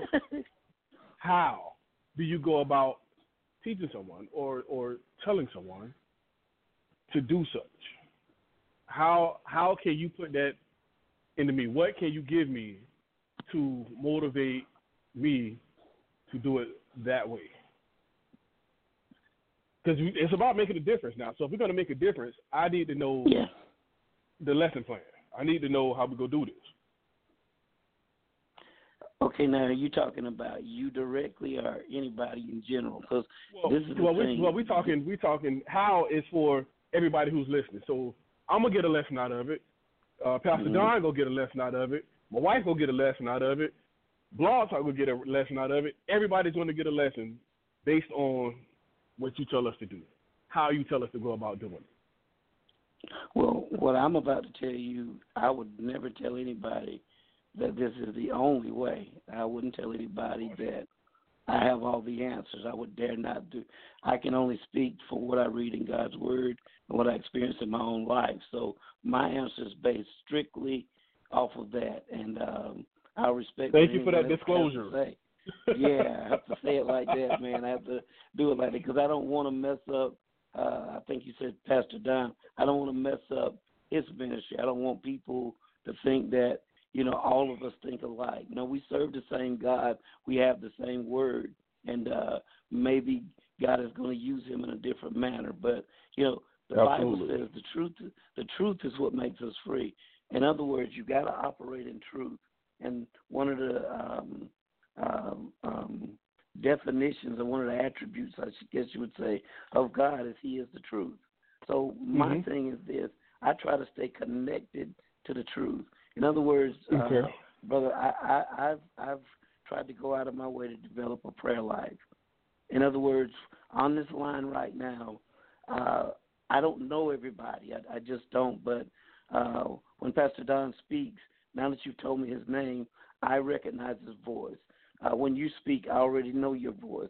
I know your wife's voice. All right, I've got that. Okay, well, in like manner, if I spend enough time with God, if I talk to Him long enough, if I study His Word, then I will get familiar with His voice. And when I get familiar with His voice, when He speaks, because He's truth, He can't lie. And so I rely strictly on Him, and what I do is I try to strengthen our relationship every day. I don't try to become better for people. I try to get closer to God. I want to know more about Him. I want to spend more time with Him. And I'm not on my knees all day, every day. But there's days I don't listen to the radio. I'll just say, God, listen. I'm not asking anything of you, but I just need to hear you. I just need to know that was you. That I'm not certain. I want to know. And so through my prayer life, that's why I start early in the morning with a little prayer call every single morning. Okay, after I have that prayer call, then, I'm going to spend time with my family because that's my responsibility and all of that. But then I'm going to engage with God again. And the more time I spend with God, if you call me, you don't have to say, hey, this is quick. You don't have to say that. I already know who you are. As soon as you open your mouth, I know who you are. So I'm trying to get like that with God so that as soon as he opens his mouth, I'll know that it's God. And just like the Bible said about the children of Israel, Moses didn't know that they had trouble.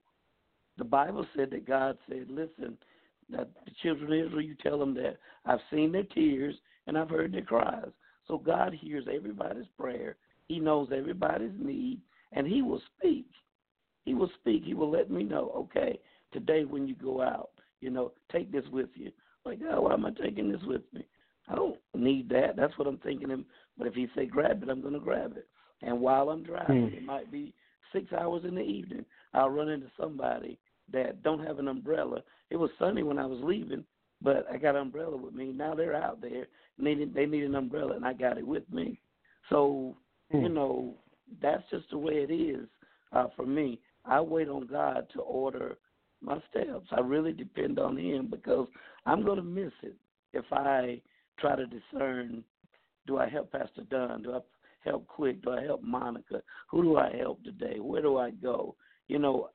I can't make decisions like that, so I depend on God. And in order to depend on God, I try to stay as close to him as I can. I want to please him, and I don't need people patting me on the back. I need God to say, well done.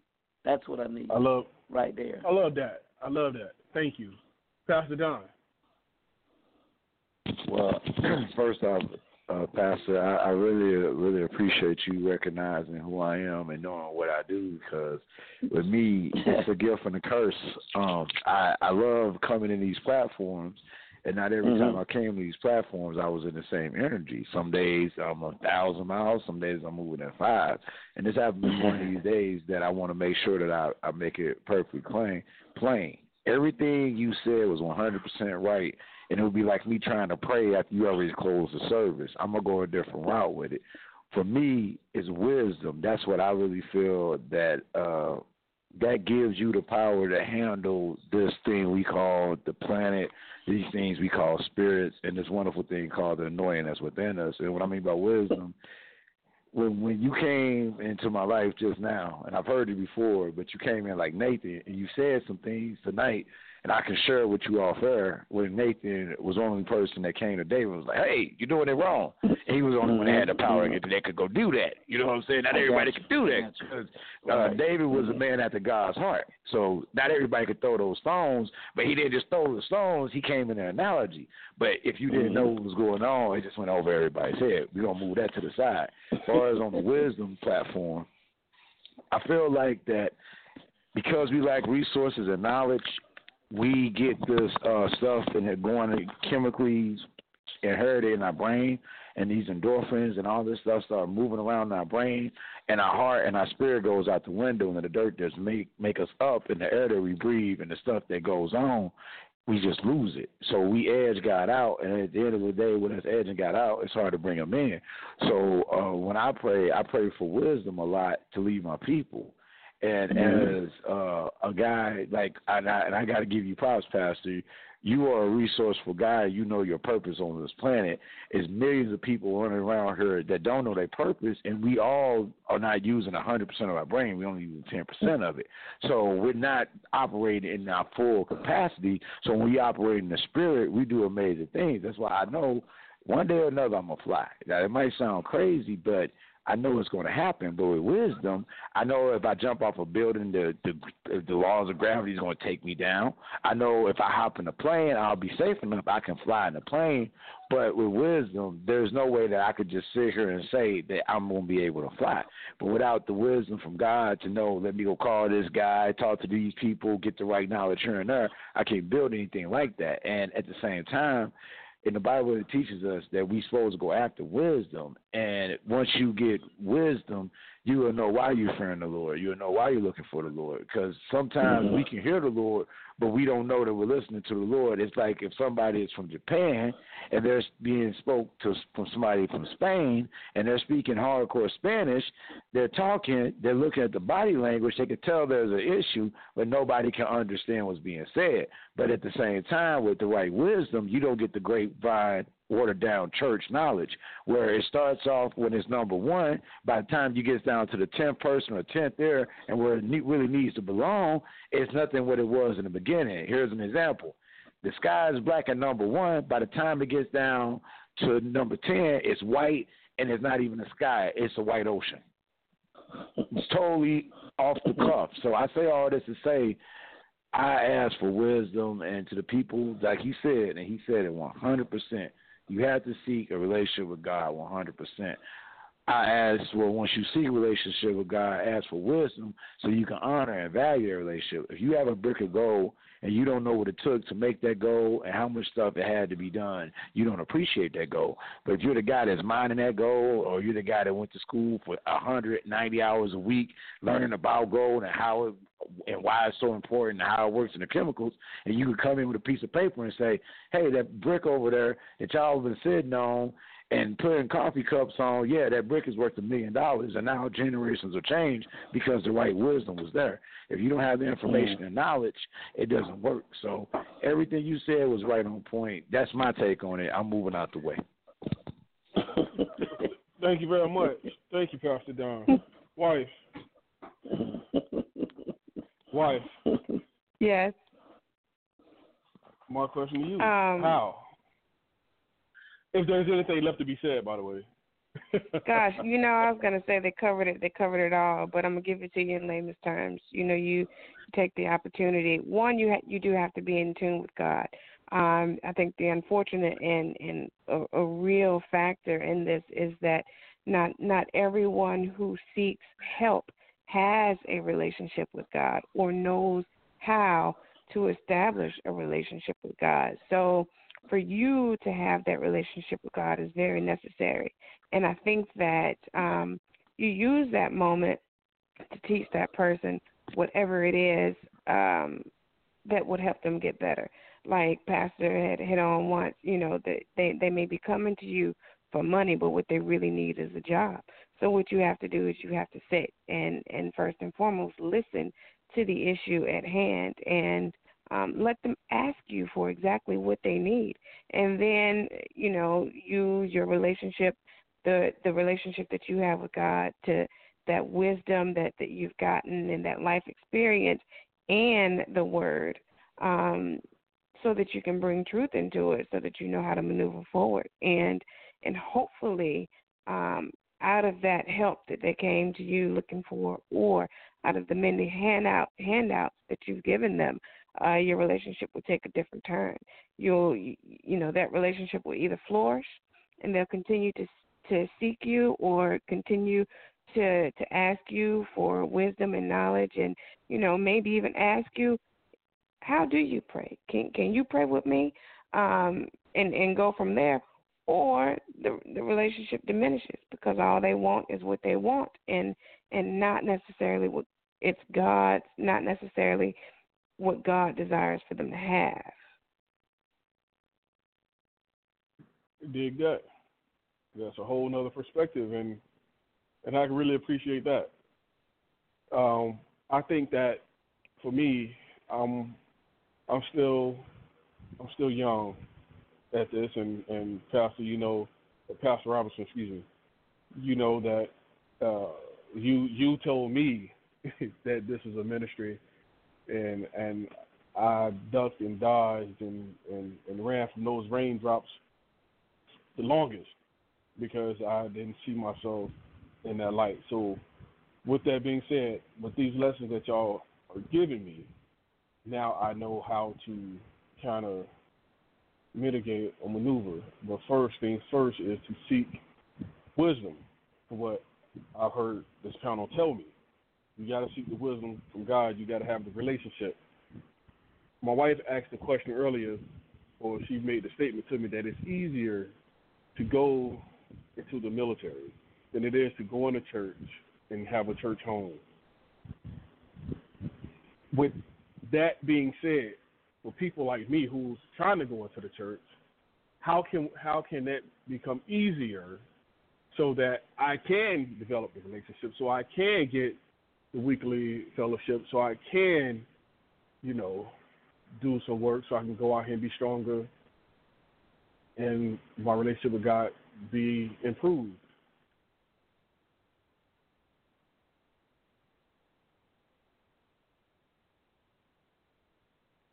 Let's start with you, Pastor Robinson. I'm not taking that pass, Robinson. It's not easy for me. I would not lie. Not no. I was honest. I didn't even. I've been off for the last 2 minutes, so I was hugging my baby. She was ready to go to bed, so I didn't hear a word for the last 2 minutes. I'm sorry. You became secondary for a minute there. So so you can go ahead. Whatever was said, I don't know what it was. Last time I heard Miss Monica dropping some knowledge. That's the last thing I heard. Pastor Don, I'm gonna go ahead and start with you. Yeah. And Pastor Robin's so good, he gonna fill in. Watch. Well, I'm gonna tell you like this, and this is off the cuff. Church is a business, and as a pastor, to any of my members, please don't take this personal. It's not easy to go to church. I need people to come to church on a business level to keep the lights on. You got to take care of God's house. In the Bible, they said, render to what Caesar's and Caesar's do. We have to follow the law. Okay, we getting past that.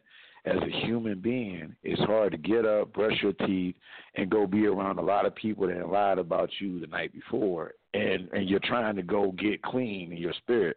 I don't know anybody other than rich people that go get dirty in a mud bath to go get even dirtier in another mud bath down the way, where you got to go from one establishment to the next. My point that I'm making is going to church is the hardest thing in the world you can ever do, and because the church hurt that happens, and it's happened before you got there, on your way, and all the nonsense you deal with getting there, it's hard. So from my perspective, me looking out, I don't preach the message about one brick and mortar building. I preach the message about dealing with the spirits of God in whatever capacity, place, space, time, entity, where it's most comfortable for you. We're having church right now. We're in church, but at the same time, I don't forsake the facsimile. I don't forsake the actual action of the service, doing the prayer, the altar call. Breakthroughs happen at church that can't happen at your house, but at the same time, you get broken going to church that you won't get broken if you don't leave your house. So now it's a sense of wisdom. You have to know how much willing are you to be broken this week. Every week is something different, and certain things are not to be endured. So for me, on a grand scale, for the majority, for my whole congregation, I don't enforce showing up to the building as much as more so the relationship of the spirits that's in the church.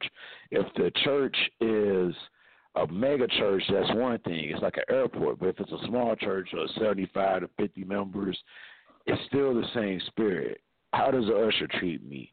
What does the people look like? Do the people look like me? Do they feel like me? Is there a diversity here? All these are questions you should ask. But as far as it being easy to go to church, my answer to that question is no. It's the hardest thing in your life you can ever do, and it's the hardest thing you can ever make a commitment you can make. That's my answer, and I'm stepping out the way. Okay, so Pastor Robinson, you caught up with us now? I didn't hear the question. I heard a very good answer, but I don't know. I know, right? I know. The question doesn't even matter. But no, my wife made mention earlier. She says, it's harder to join the church than it is to go in the military. And how can we make that easier, right? And as soon as you answer that, wife, I'm not go with something that just came over my spirit. So, Pastor, please answer that. and I'm gonna take this in a whole another direction. I promise y'all. Okay. All right. Well, first of all, I think we need to really just identify, the church, because a lot of times we think that building is the church, and that's not the case. I'm the church. Pastor Don is the church. You're the church. The building is just where we meet. What we're doing right now, that's why you have to be in prayer about what church you visit or link up with, because if you ever want to, deal with some messy stuff, come to church, because everybody that come in there is broken, hurting, and on the cusp of killing somebody usually. So in other words, all I'm saying is this, man, the church is not the answer. God is. I'm not saying don't go to church, because I heard Pastor Don say don't forsake the assembly. That's the answer for a lot of people. You can get some answers at church, but for me, if you're going to go to church, you pray about where you go, and you make sure you keep your focus on God. Don't go there for relationships with people. Don't go there trying to be like anybody. You go so that you can find out your purpose and you can find out more about God. But the best thing you can do is spend time with God privately, on your own, reading the Word, praying, and doing things like that, because as we don't like to talk about it because it almost gives the church a bad name, but in reality, I hate to say it like this, and please don't take it wrong, anybody on this line, I don't mean don't go to church. Church has its place. It really does. But Jesus didn't go to church that much. There were only a few occasions where he actually entered the synagogue. The Bible said he went in one time because the church was really out of order, and he tore the church up. They were doing things that were not of God. So my thing for you, man, is plain and simple. You pray, and you tell God, I want to know more about you. And you follow that same process that we gave you earlier. You pray and you ask God for wisdom. Now, if God can tell you which woman to marry, he can tell you what scripture to read. He can also tell you which church you need to avoid, which church you need to visit, which church you need to, establish yourself in. But you got to stay connected to God and ask God for wisdom. The Bible said that God, as Solomon said, listen, anything that you want, I don't care what it is, you can have it. What do you want, Solomon? Solomon said, I want wisdom. And so, that's what you've got to do. Pray and say, God, you know what? I need direction. I need leadership. I need to get under a covering. I need somebody that's going to point me in the right direction and speak truth.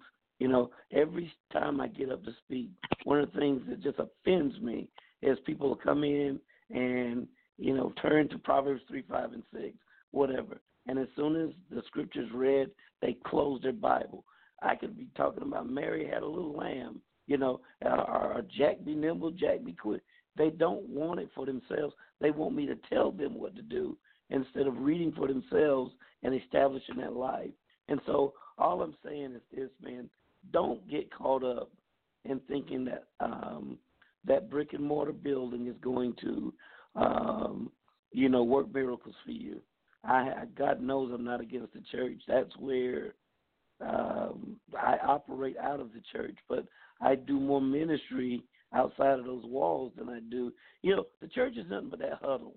We come in, we huddle up, and we figure out what play we need to run. Then you go back to your shop, and Monica goes back to her spot, and Pastor Don goes back to his spot, and we all go and do what we should have learned on that Sunday. Then we come back again, get some more strength, more instruction, but, like he said, really it's turned into a business, and unfortunately it's got a black eye right now. And I'm praying for the church. I really am, that we will find our purpose and operate in that. So don't know if that answers your question, but that's all I got, man. At least for right now. Well, you've given some. You've given a lot, and I thank you. And I know Pastor Don is over there itching. Pastor Don, what you man? I just wanted to commend you because you kept it real, and a lot of and I want to say this and stuff very lightly. I tell people when we get on these platforms, whoever platform that represents Sparta, like in the movie 300, you got to speak very lightly, but. You took your mask off, and a lot of pastors can't do that because they don't know who's listening. They homeboy and they partner that they went to school with, they don't run their churches the same way. But when they go to lunch, they have these conversations. But we're having a pastor chamber conversation in front of the whole world. So I just commend you for that. And at the same time, you might not agree 85% of the way I deliver the message. You might not agree with the aggressiveness, but the 15% that's truth, you're not bucking on. So just that alone, man, it's like I move off the spirit, and I don't have to say things like I can be up under your leadership, but I understand why now. And I know with all the wonderful things you've done, you've had those days where people spit in your face, not necessarily spit in your face, but done some real crooked stuff, and you still got up. And for me, being a pastor, our little nickname and term, we called it victory runs. This when the girl that's been dealing with the abusive boyfriend, and they got 3 kids, and he keep beating her up, and we keep getting the call at 2 o'clock in the morning, only on first Sunday. At the first of the month, we get this call. The other 3 weeks, they cool, but at the first of the month, man, we got to move them, and it's a midnight move, and they always call us when they ain't packed their stuff. So instead of us coming and it's all in boxes and stuff like that, we got clothes, we got mentionables, everything that we don't want to see, tampons. I mean, it's just like everything, like a bomb went off, and we got to hurry up and get this stuff. And a couple of times the dude was there. Now, mind you, she's like 5'2", about 200 pounds. He's like 6'5", about 450, but all solid. Like he just jumped off like a wrestling program or something, And we got to interact with this dude, and he got his boys there. They drinking. We're trying to be holy, but at the end of the day, we all goons. And when you said it, everybody in church is undercover killers. I was like, wow, you really know about this word and this walk. So when you make those kind of victory runs and you go through that, when somebody say, yeah, I made a victory run too, but they didn't say a victory run, but everything they said, oh, yeah, that was a victory run. I salute you about it. This is a war, brother. The war is won from everyday battles. You know what? Absolutely. Please, man, stay real with what you're doing, man, because I don't know when we started wearing these masks and trying to, hide and all of this. The Bible said Jesus showed his wounds and his scars and said, hey, look at this. So there's no need of me lying. It is what it is. I just had a young girl today, 32 years old, 7 kids. And this guy, her husband, quote-unquote husband, is just, beating her like he's beating a man. And she's calling and saying, listen, I don't understand why he's doing this. Can you please explain this to me? Sweetie, you don't need an explanation. You need a way of escape right now. You got to get away from him. You don't need to understand him. You need to get away from him. And things like that, y'all. It is amazing how, people think that church is all about the pretty sermons and all of that. That's the easy part. That's the easy part. Like you said, those victory runs, that's the tough thing. But Quick's got something that's itching him. I feel it. I don't know what it is, but something's itching on him. What is it? Well, it's on me. It's on me like a cloak that there's somebody listening that need that breakthrough. They need a breakthrough. Wow. Okay? And I know with the 2 of you on the line, with my wife on the line, with me listening, and we all together in the spirit, that you two can pray them through this breakthrough. Please do that favor for them. Please. Wow. Well, okay. Well, I guess I'll start. Well, listen, my brother, my sister, whoever you are, I don't know, what your problem is. I don't know what you're dealing with. I don't know what you're waiting on. I have no clue. But I want you to know that, first and foremost, God still loves you. He's listening to you. He knows everything there is to know about you, and he does have a set time. And now I will say this to you. He's more concerned about you than he is your problem. He wants you. And if he gets you, your problem at some point will be taken care of. Now, I'm going to say this to you, and I mean it with all sincerity. I know you feel like you've reached your lowest point. I know that you feel like it can't get any worse. I got that or whatever. But regardless of what goes on, God is right there with you. He's not going to leave you. He's not going to deny you. God is right there with you. And my words to you is to call out to him. You don't have to pray like everybody you've seen on TV. You don't have to pray like you heard your grandmama pray. Listen, he can hear you. Call him. Just call him out right now. Just say, God, I need you. God, I don't know the order. I don't know, how to do all these things, but all I know is that I need you. I need you right now. And I want you to understand that when God sends your answer, he's not going to come down here himself and fix it. He's going to send it through somebody. And I say that because when the answer does come, I don't want you to reject it. I want you to understand, don't make God any promises, just out of your desperation. Just let God know that you're here. Let God know that you're available to him, and go from there. And I promise you, the Bible is full of examples. But if you don't even have a Bible right there, listen, I'll give you my own personal examples. Things are okay for me right now, but just 2 weeks ago, one of my sons in the ministry, died of cancer. His wife called. He's got 2 children. That was a low point for me. And I thought that was as low as it could get. But let me tell you what happened next. The house that I'm living in, the actual owner of the house said, well, you know what? I know you've been there for a minute, but I decided I'm not going to sell the house. Matter of fact, I'll be moving back in August, so you got to find somewhere to live. I thought that was low enough, but then my vehicle all of a sudden just went haywire, and it was time to either get another vehicle or get an engine for this vehicle. But I thought that was bad enough. But then my son was in school, and while he's there, doing great, working, great GPA, boy, doing nice. But then all of a sudden he's itching and can't figure out what it is, and there's bed bugs in his dorm room, and he's all eating up in his back and all of that. All of this is going on at the exact same time, and so it got rough for me. But you know what I did? I stopped, and I said, God, I don't know the reason, but I do know you're able to bring me through all of it. Now, please understand that, God has to change my location. He has to change my situation, but day by day, I'm getting stronger. It's calls like this. I get on here, and I get the strength to just keep going. So I just want you to know you're not in this by yourself, my brother, my sister. You hang on, and I promise you it's going to get better because he's God. Don't you quit where you are. Don't you quit where you are. And I'm praying for you. So, Pastor Don, I'm just going to leave it right there. Well, I want to say this.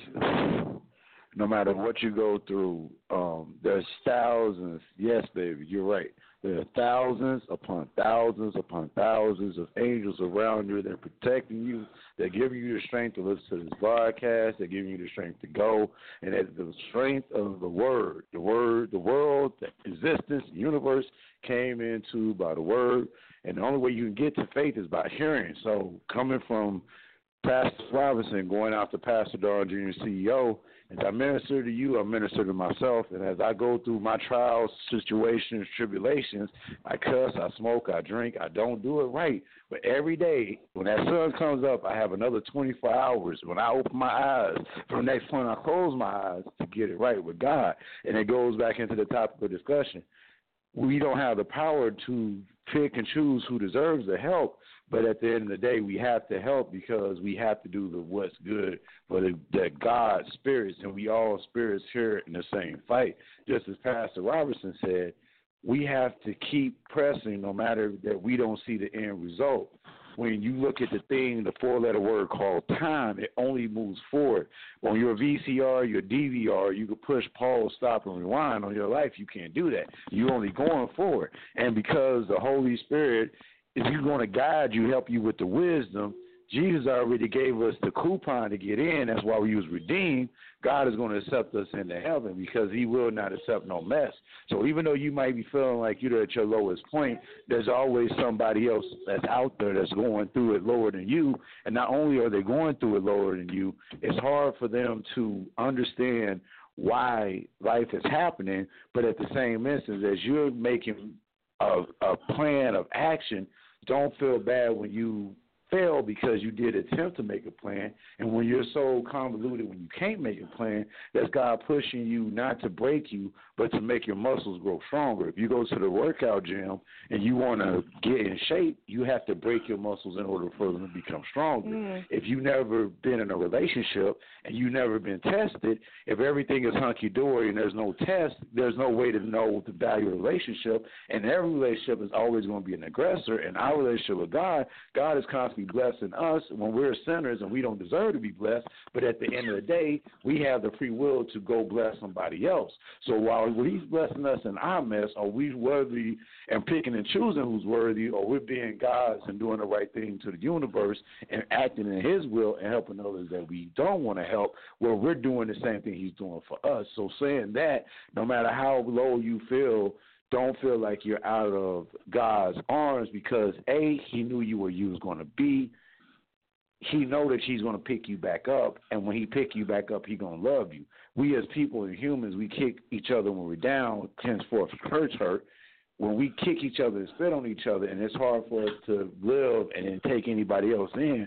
So as we move forth in the years and days and weeks and months to come, and the thousands of steps we're going to have, and we leave this place, anybody on the sound of my voice, if you're broken, know that God's seen it. He knew it was going to happen. He's going to give you the power. And even when you feel like you lost, it's the experience and the wisdom he's going to usher in with that experience for you to testify, like Pastor Robinson said to somebody else, to give them the strength to go. So even in your loss, you win twice as much. My name is Pastor Don Jr., CEO. I'm running for president in 2024. I'm here. I love y'all. Be blessed.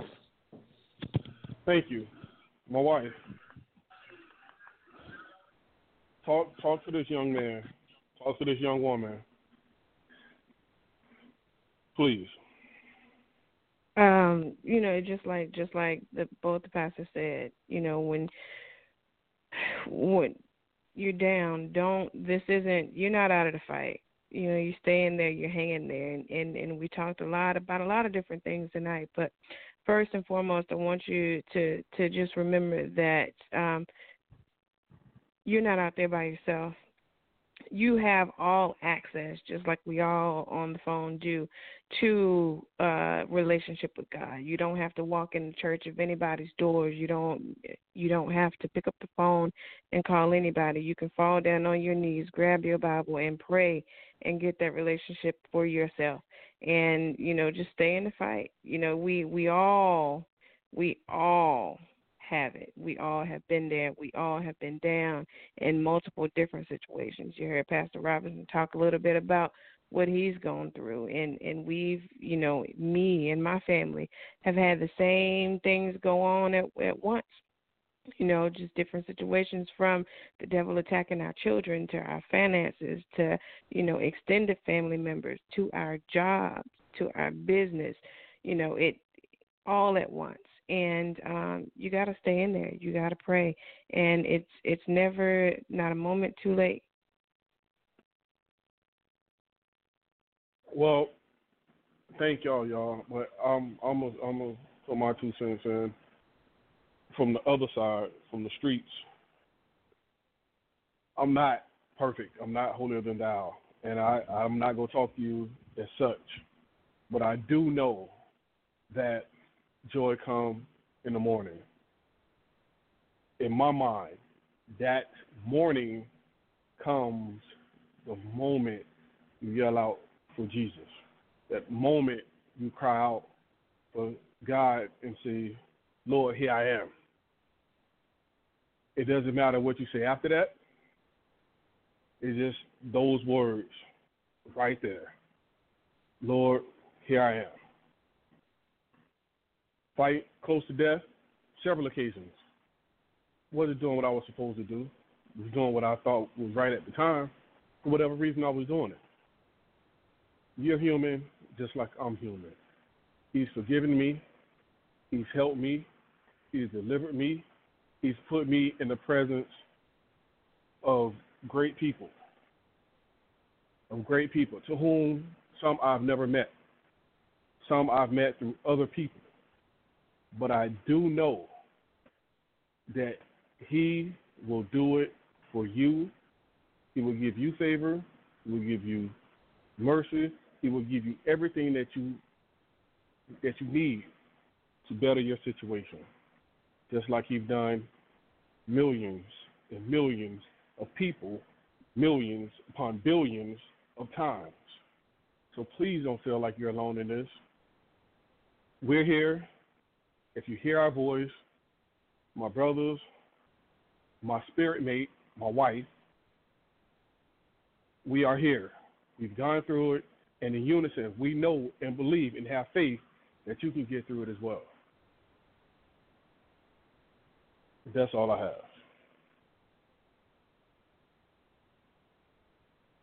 That's deep. I want to pick up the floor real quick, and I got to say this. Everybody has a different idea on what's good, bad, or indifferent, and your perception is your perception. And I have to give this to y'all because, man, y'all said a lot of powerful stuff. And one thing about the Word of God, it always taught us that we have to plant it like when they had Jehovah or Jireh, they marked it like boom, we recorded it.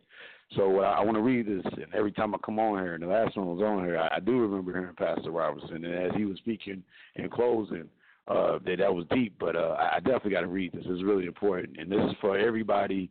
And you hear me say I am. You put yourself in that situation. As I minister to you, I minister to myself. But it reads, "This is the day, my day. I will control what I can and release of that what I can't.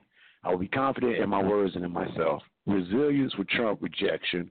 Favor will overcome frustration. For every yes, I have secured a victory. For every no, I have planted a seed. Every contact is a new opportunity, a new challenge, a moment of truth. I am important. I make a difference. I am blessed from above, inspired by those around me. I am powerful. I am loved. Each humbling moment, I am thankful, for I have become stronger. For I have become stronger. For I have become stronger. Today is my day. This is my calling. I'm the voice of, and for many, the unborn, the hungry. I'm an ambassador for humanity, created by the Almighty. Faith before all, I shall prevail." I leave that with y'all because y'all three spirits that I can hear, but the 3 trillion spirits behind y'all that y'all connected to via the internet, via life, via y'all experience, generational curses, generational successes, all that. It's just special what I see that's happening for this broadcast. And I get the information random. I'm moving 1,000 miles a minute, but y'all are really doing it, walking it. Like what I read every day, y'all are actually embodying this. So, yes, God is 100% in control, and he's going to bring you back. But as a spirit, don't feel like you're done. The wind never stops moving. We don't know where it comes from, but we don't know where it's going either. But we know it's going. Right. We don't know where it came from, but it's still going somewhere because it's not staying there. Oh, for sure. For sure. I agree with you 100%. I want to thank Pastor. I'm sorry. You got anything? Nah, the only thing I want to add, I love that. I think the first time I heard Pastor Don, he shared that at a very weak time for me, and it blessed me again tonight. So thank God for that. And I want to say that to everybody, I know sometimes I feel like you've just been absolutely buried. It looks like you can't see anything, but, sometimes, man, instead of being buried, look at it and say, no, I haven't been buried. I've been planted. Same dirt, but if you're buried, you're not getting up. But because you've been planted, you're going to bloom again. It will happen for you. So you be patient, stay strong, stay prayerful, and know that God is right there. As long as God is for you, it don't matter who or what is going to be against you. So just remember that. I'm not buried. I'm planted, and I will bloom in God's timing. So keep going. I know you're crying, but allow those tears to just water that ground that you're in, and at some point, God's going to make sure that you'll see that morning that this brother was talking about. You know, it's going to come again. So, God bless you. Wife, do you have anything? No. I mean, on a more selfish note, I mean, I just got to be real. You know, I think that you know, I have to say tonight what this call has done for me, and you know, a lot of things going on, and in my mind, and sleepless nights because of, you know, different responsibilities and stuff. But right now, I can say that my heart is smiling because I've truly been blessed by all of the comments and all of the information that we've been able to get on this call. And so I got to be a little selfish with that. But thank you. That's all. Well, I thank all of y'all. Like I said, this is my revival. This is not my Sunday service. This is that moment when, after a hard day's work, and you found the strength, and you found, you know, the testicular fortitude to get up and go. And that's what happens when the three of you, or when everybody's on the line. But I know when Pastor Robinson comes, and Pastor Don, and my spirit mate, when she comes, I know that it's going to be all right. And I know if it's all right with me, it's going to be all right for everybody who's in earshot of it. So I thank y'all. I can't thank y'all enough. Pastor Robinson, thank you. Pastor Don, thank you. Wife, thank you. Thank you.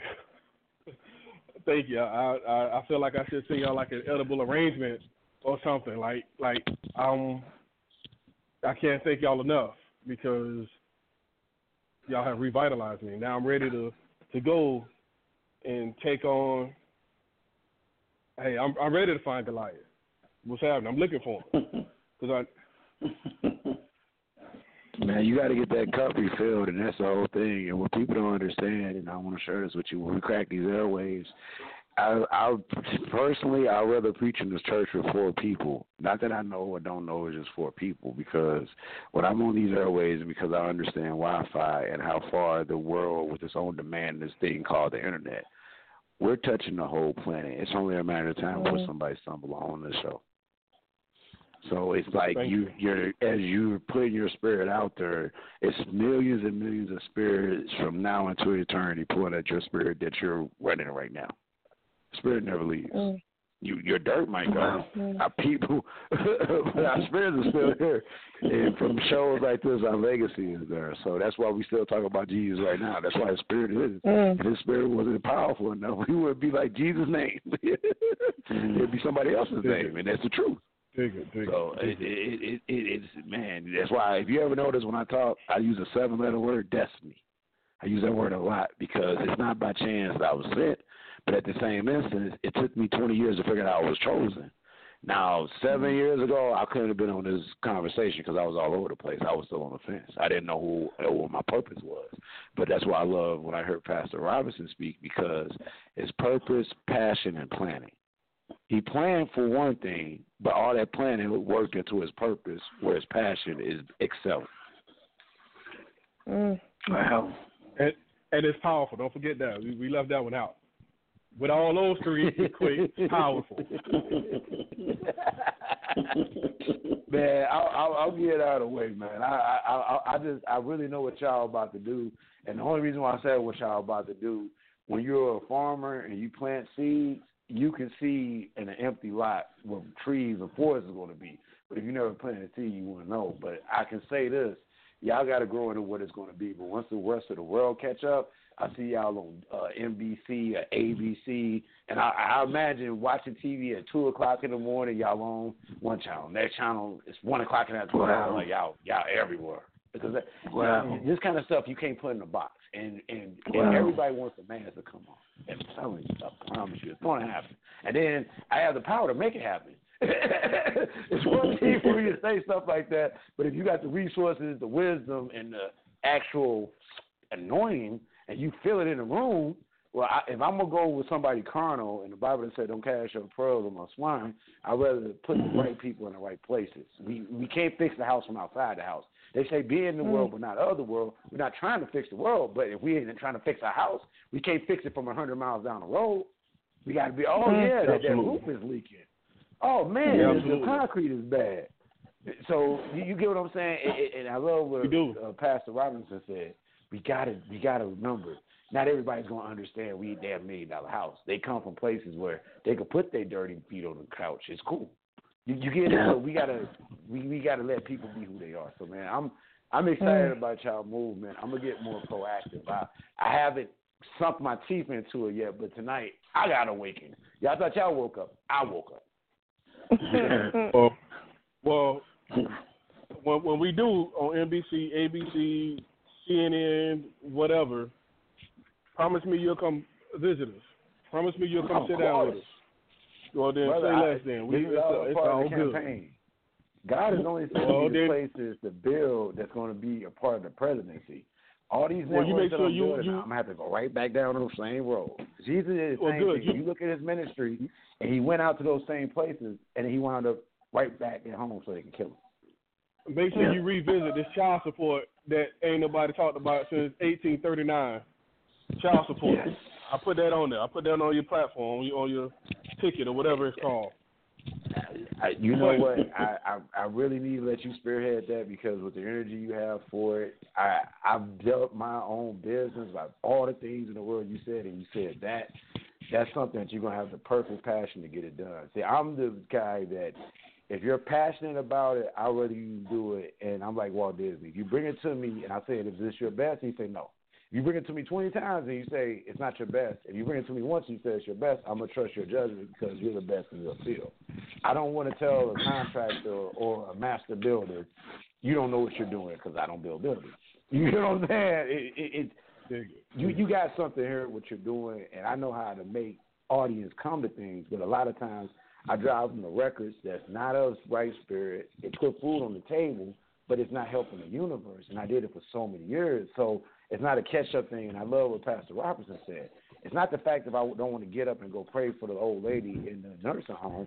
It's the fact that I got to leave my wife. I got to go 20 miles. I got to get everything ready because before I make it to her, I'm going to see something else. So all the way up there, I'm stopping praying for everybody else. And then I have to make sure I come with the initial energy. Not saying that I'm not doing my job for God, but as a carnal man, the spirit is being plugged and pulled away from me. So by the time I go on the initial mission, I'm not full 100%. But with the power of the Holy Spirit, that's when they take over. They say, you said this, you said this, you said that, you said this. I don't remember anything I said because I was out of gas. Dig it. So I'm moving out the way, man. Like I say, we got to talk outside the show so I don't put it out there. But I'm saying to you all, in the long haul, it's going to happen. Well, thank you. Pastor, your heart and mind clear? Oh, definitely so. Definitely so. Yes, sir. Pastor Don, your heart and mind clear? I'm ready. Wife, my spirit mate, is your heart and mind clear? Yes, dear. Well, before we ask Pastor Robinson to pray us out, I'm going to let y'all know we'll be back on Thursday, 9 p.m. Eastern Standard Time. We are now on officially twice a week. So feel free to call. You know the number. If not, the number is 929-477-2978. Thank y'all. Thank you. For everybody who's in earshot of this, thank you. Please be blessed. Pastor Robinson. Lord, first and foremost, we just want to say thank you. It is amazing, God, that we can be at different locations but feel the same spirit. It is amazing how you move, Lord, through the airways. It's amazing how you can take technology such as the internet and use it to spread your word. God, I am blessed tonight, as many are. I just do believe, but none of it matters unless you get glory out of it. God, this is never supposed to be about us. It's supposed to always be about you. And so, God, first and foremost, your word tells us to enter your gates with thanksgiving. So I tell you, thank you tonight.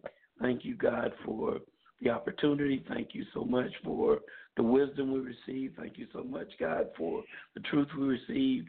And thank you so much, God, for a forum where we can actually be helped. Lord, it's not about my opinion. It's not about my situation and my circumstance. It's all about you, God, and you're using us. You're using us, Lord God, to reach out. We're just your hands, your arms, your eyes, your voice. But, God, it's all about you.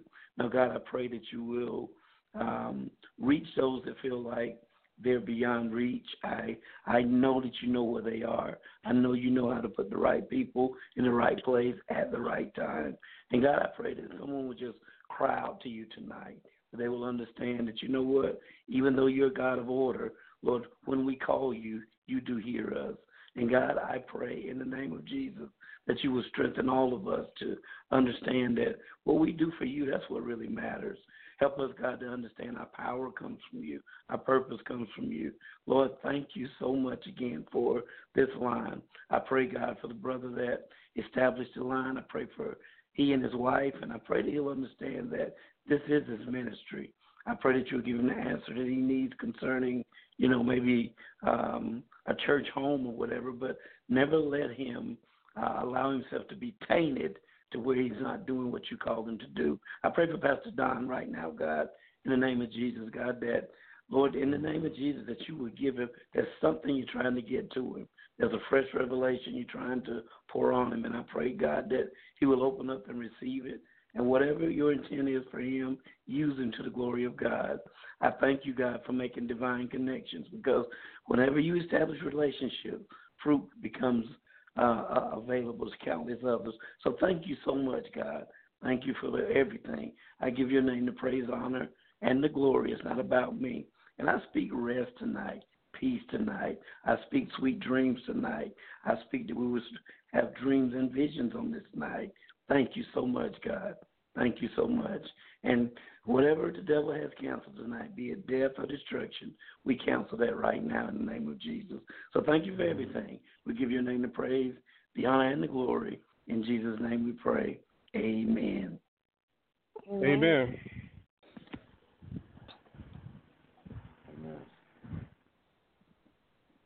9 o'clock Eastern Standard Time, Thursday. I'll talk to y'all then.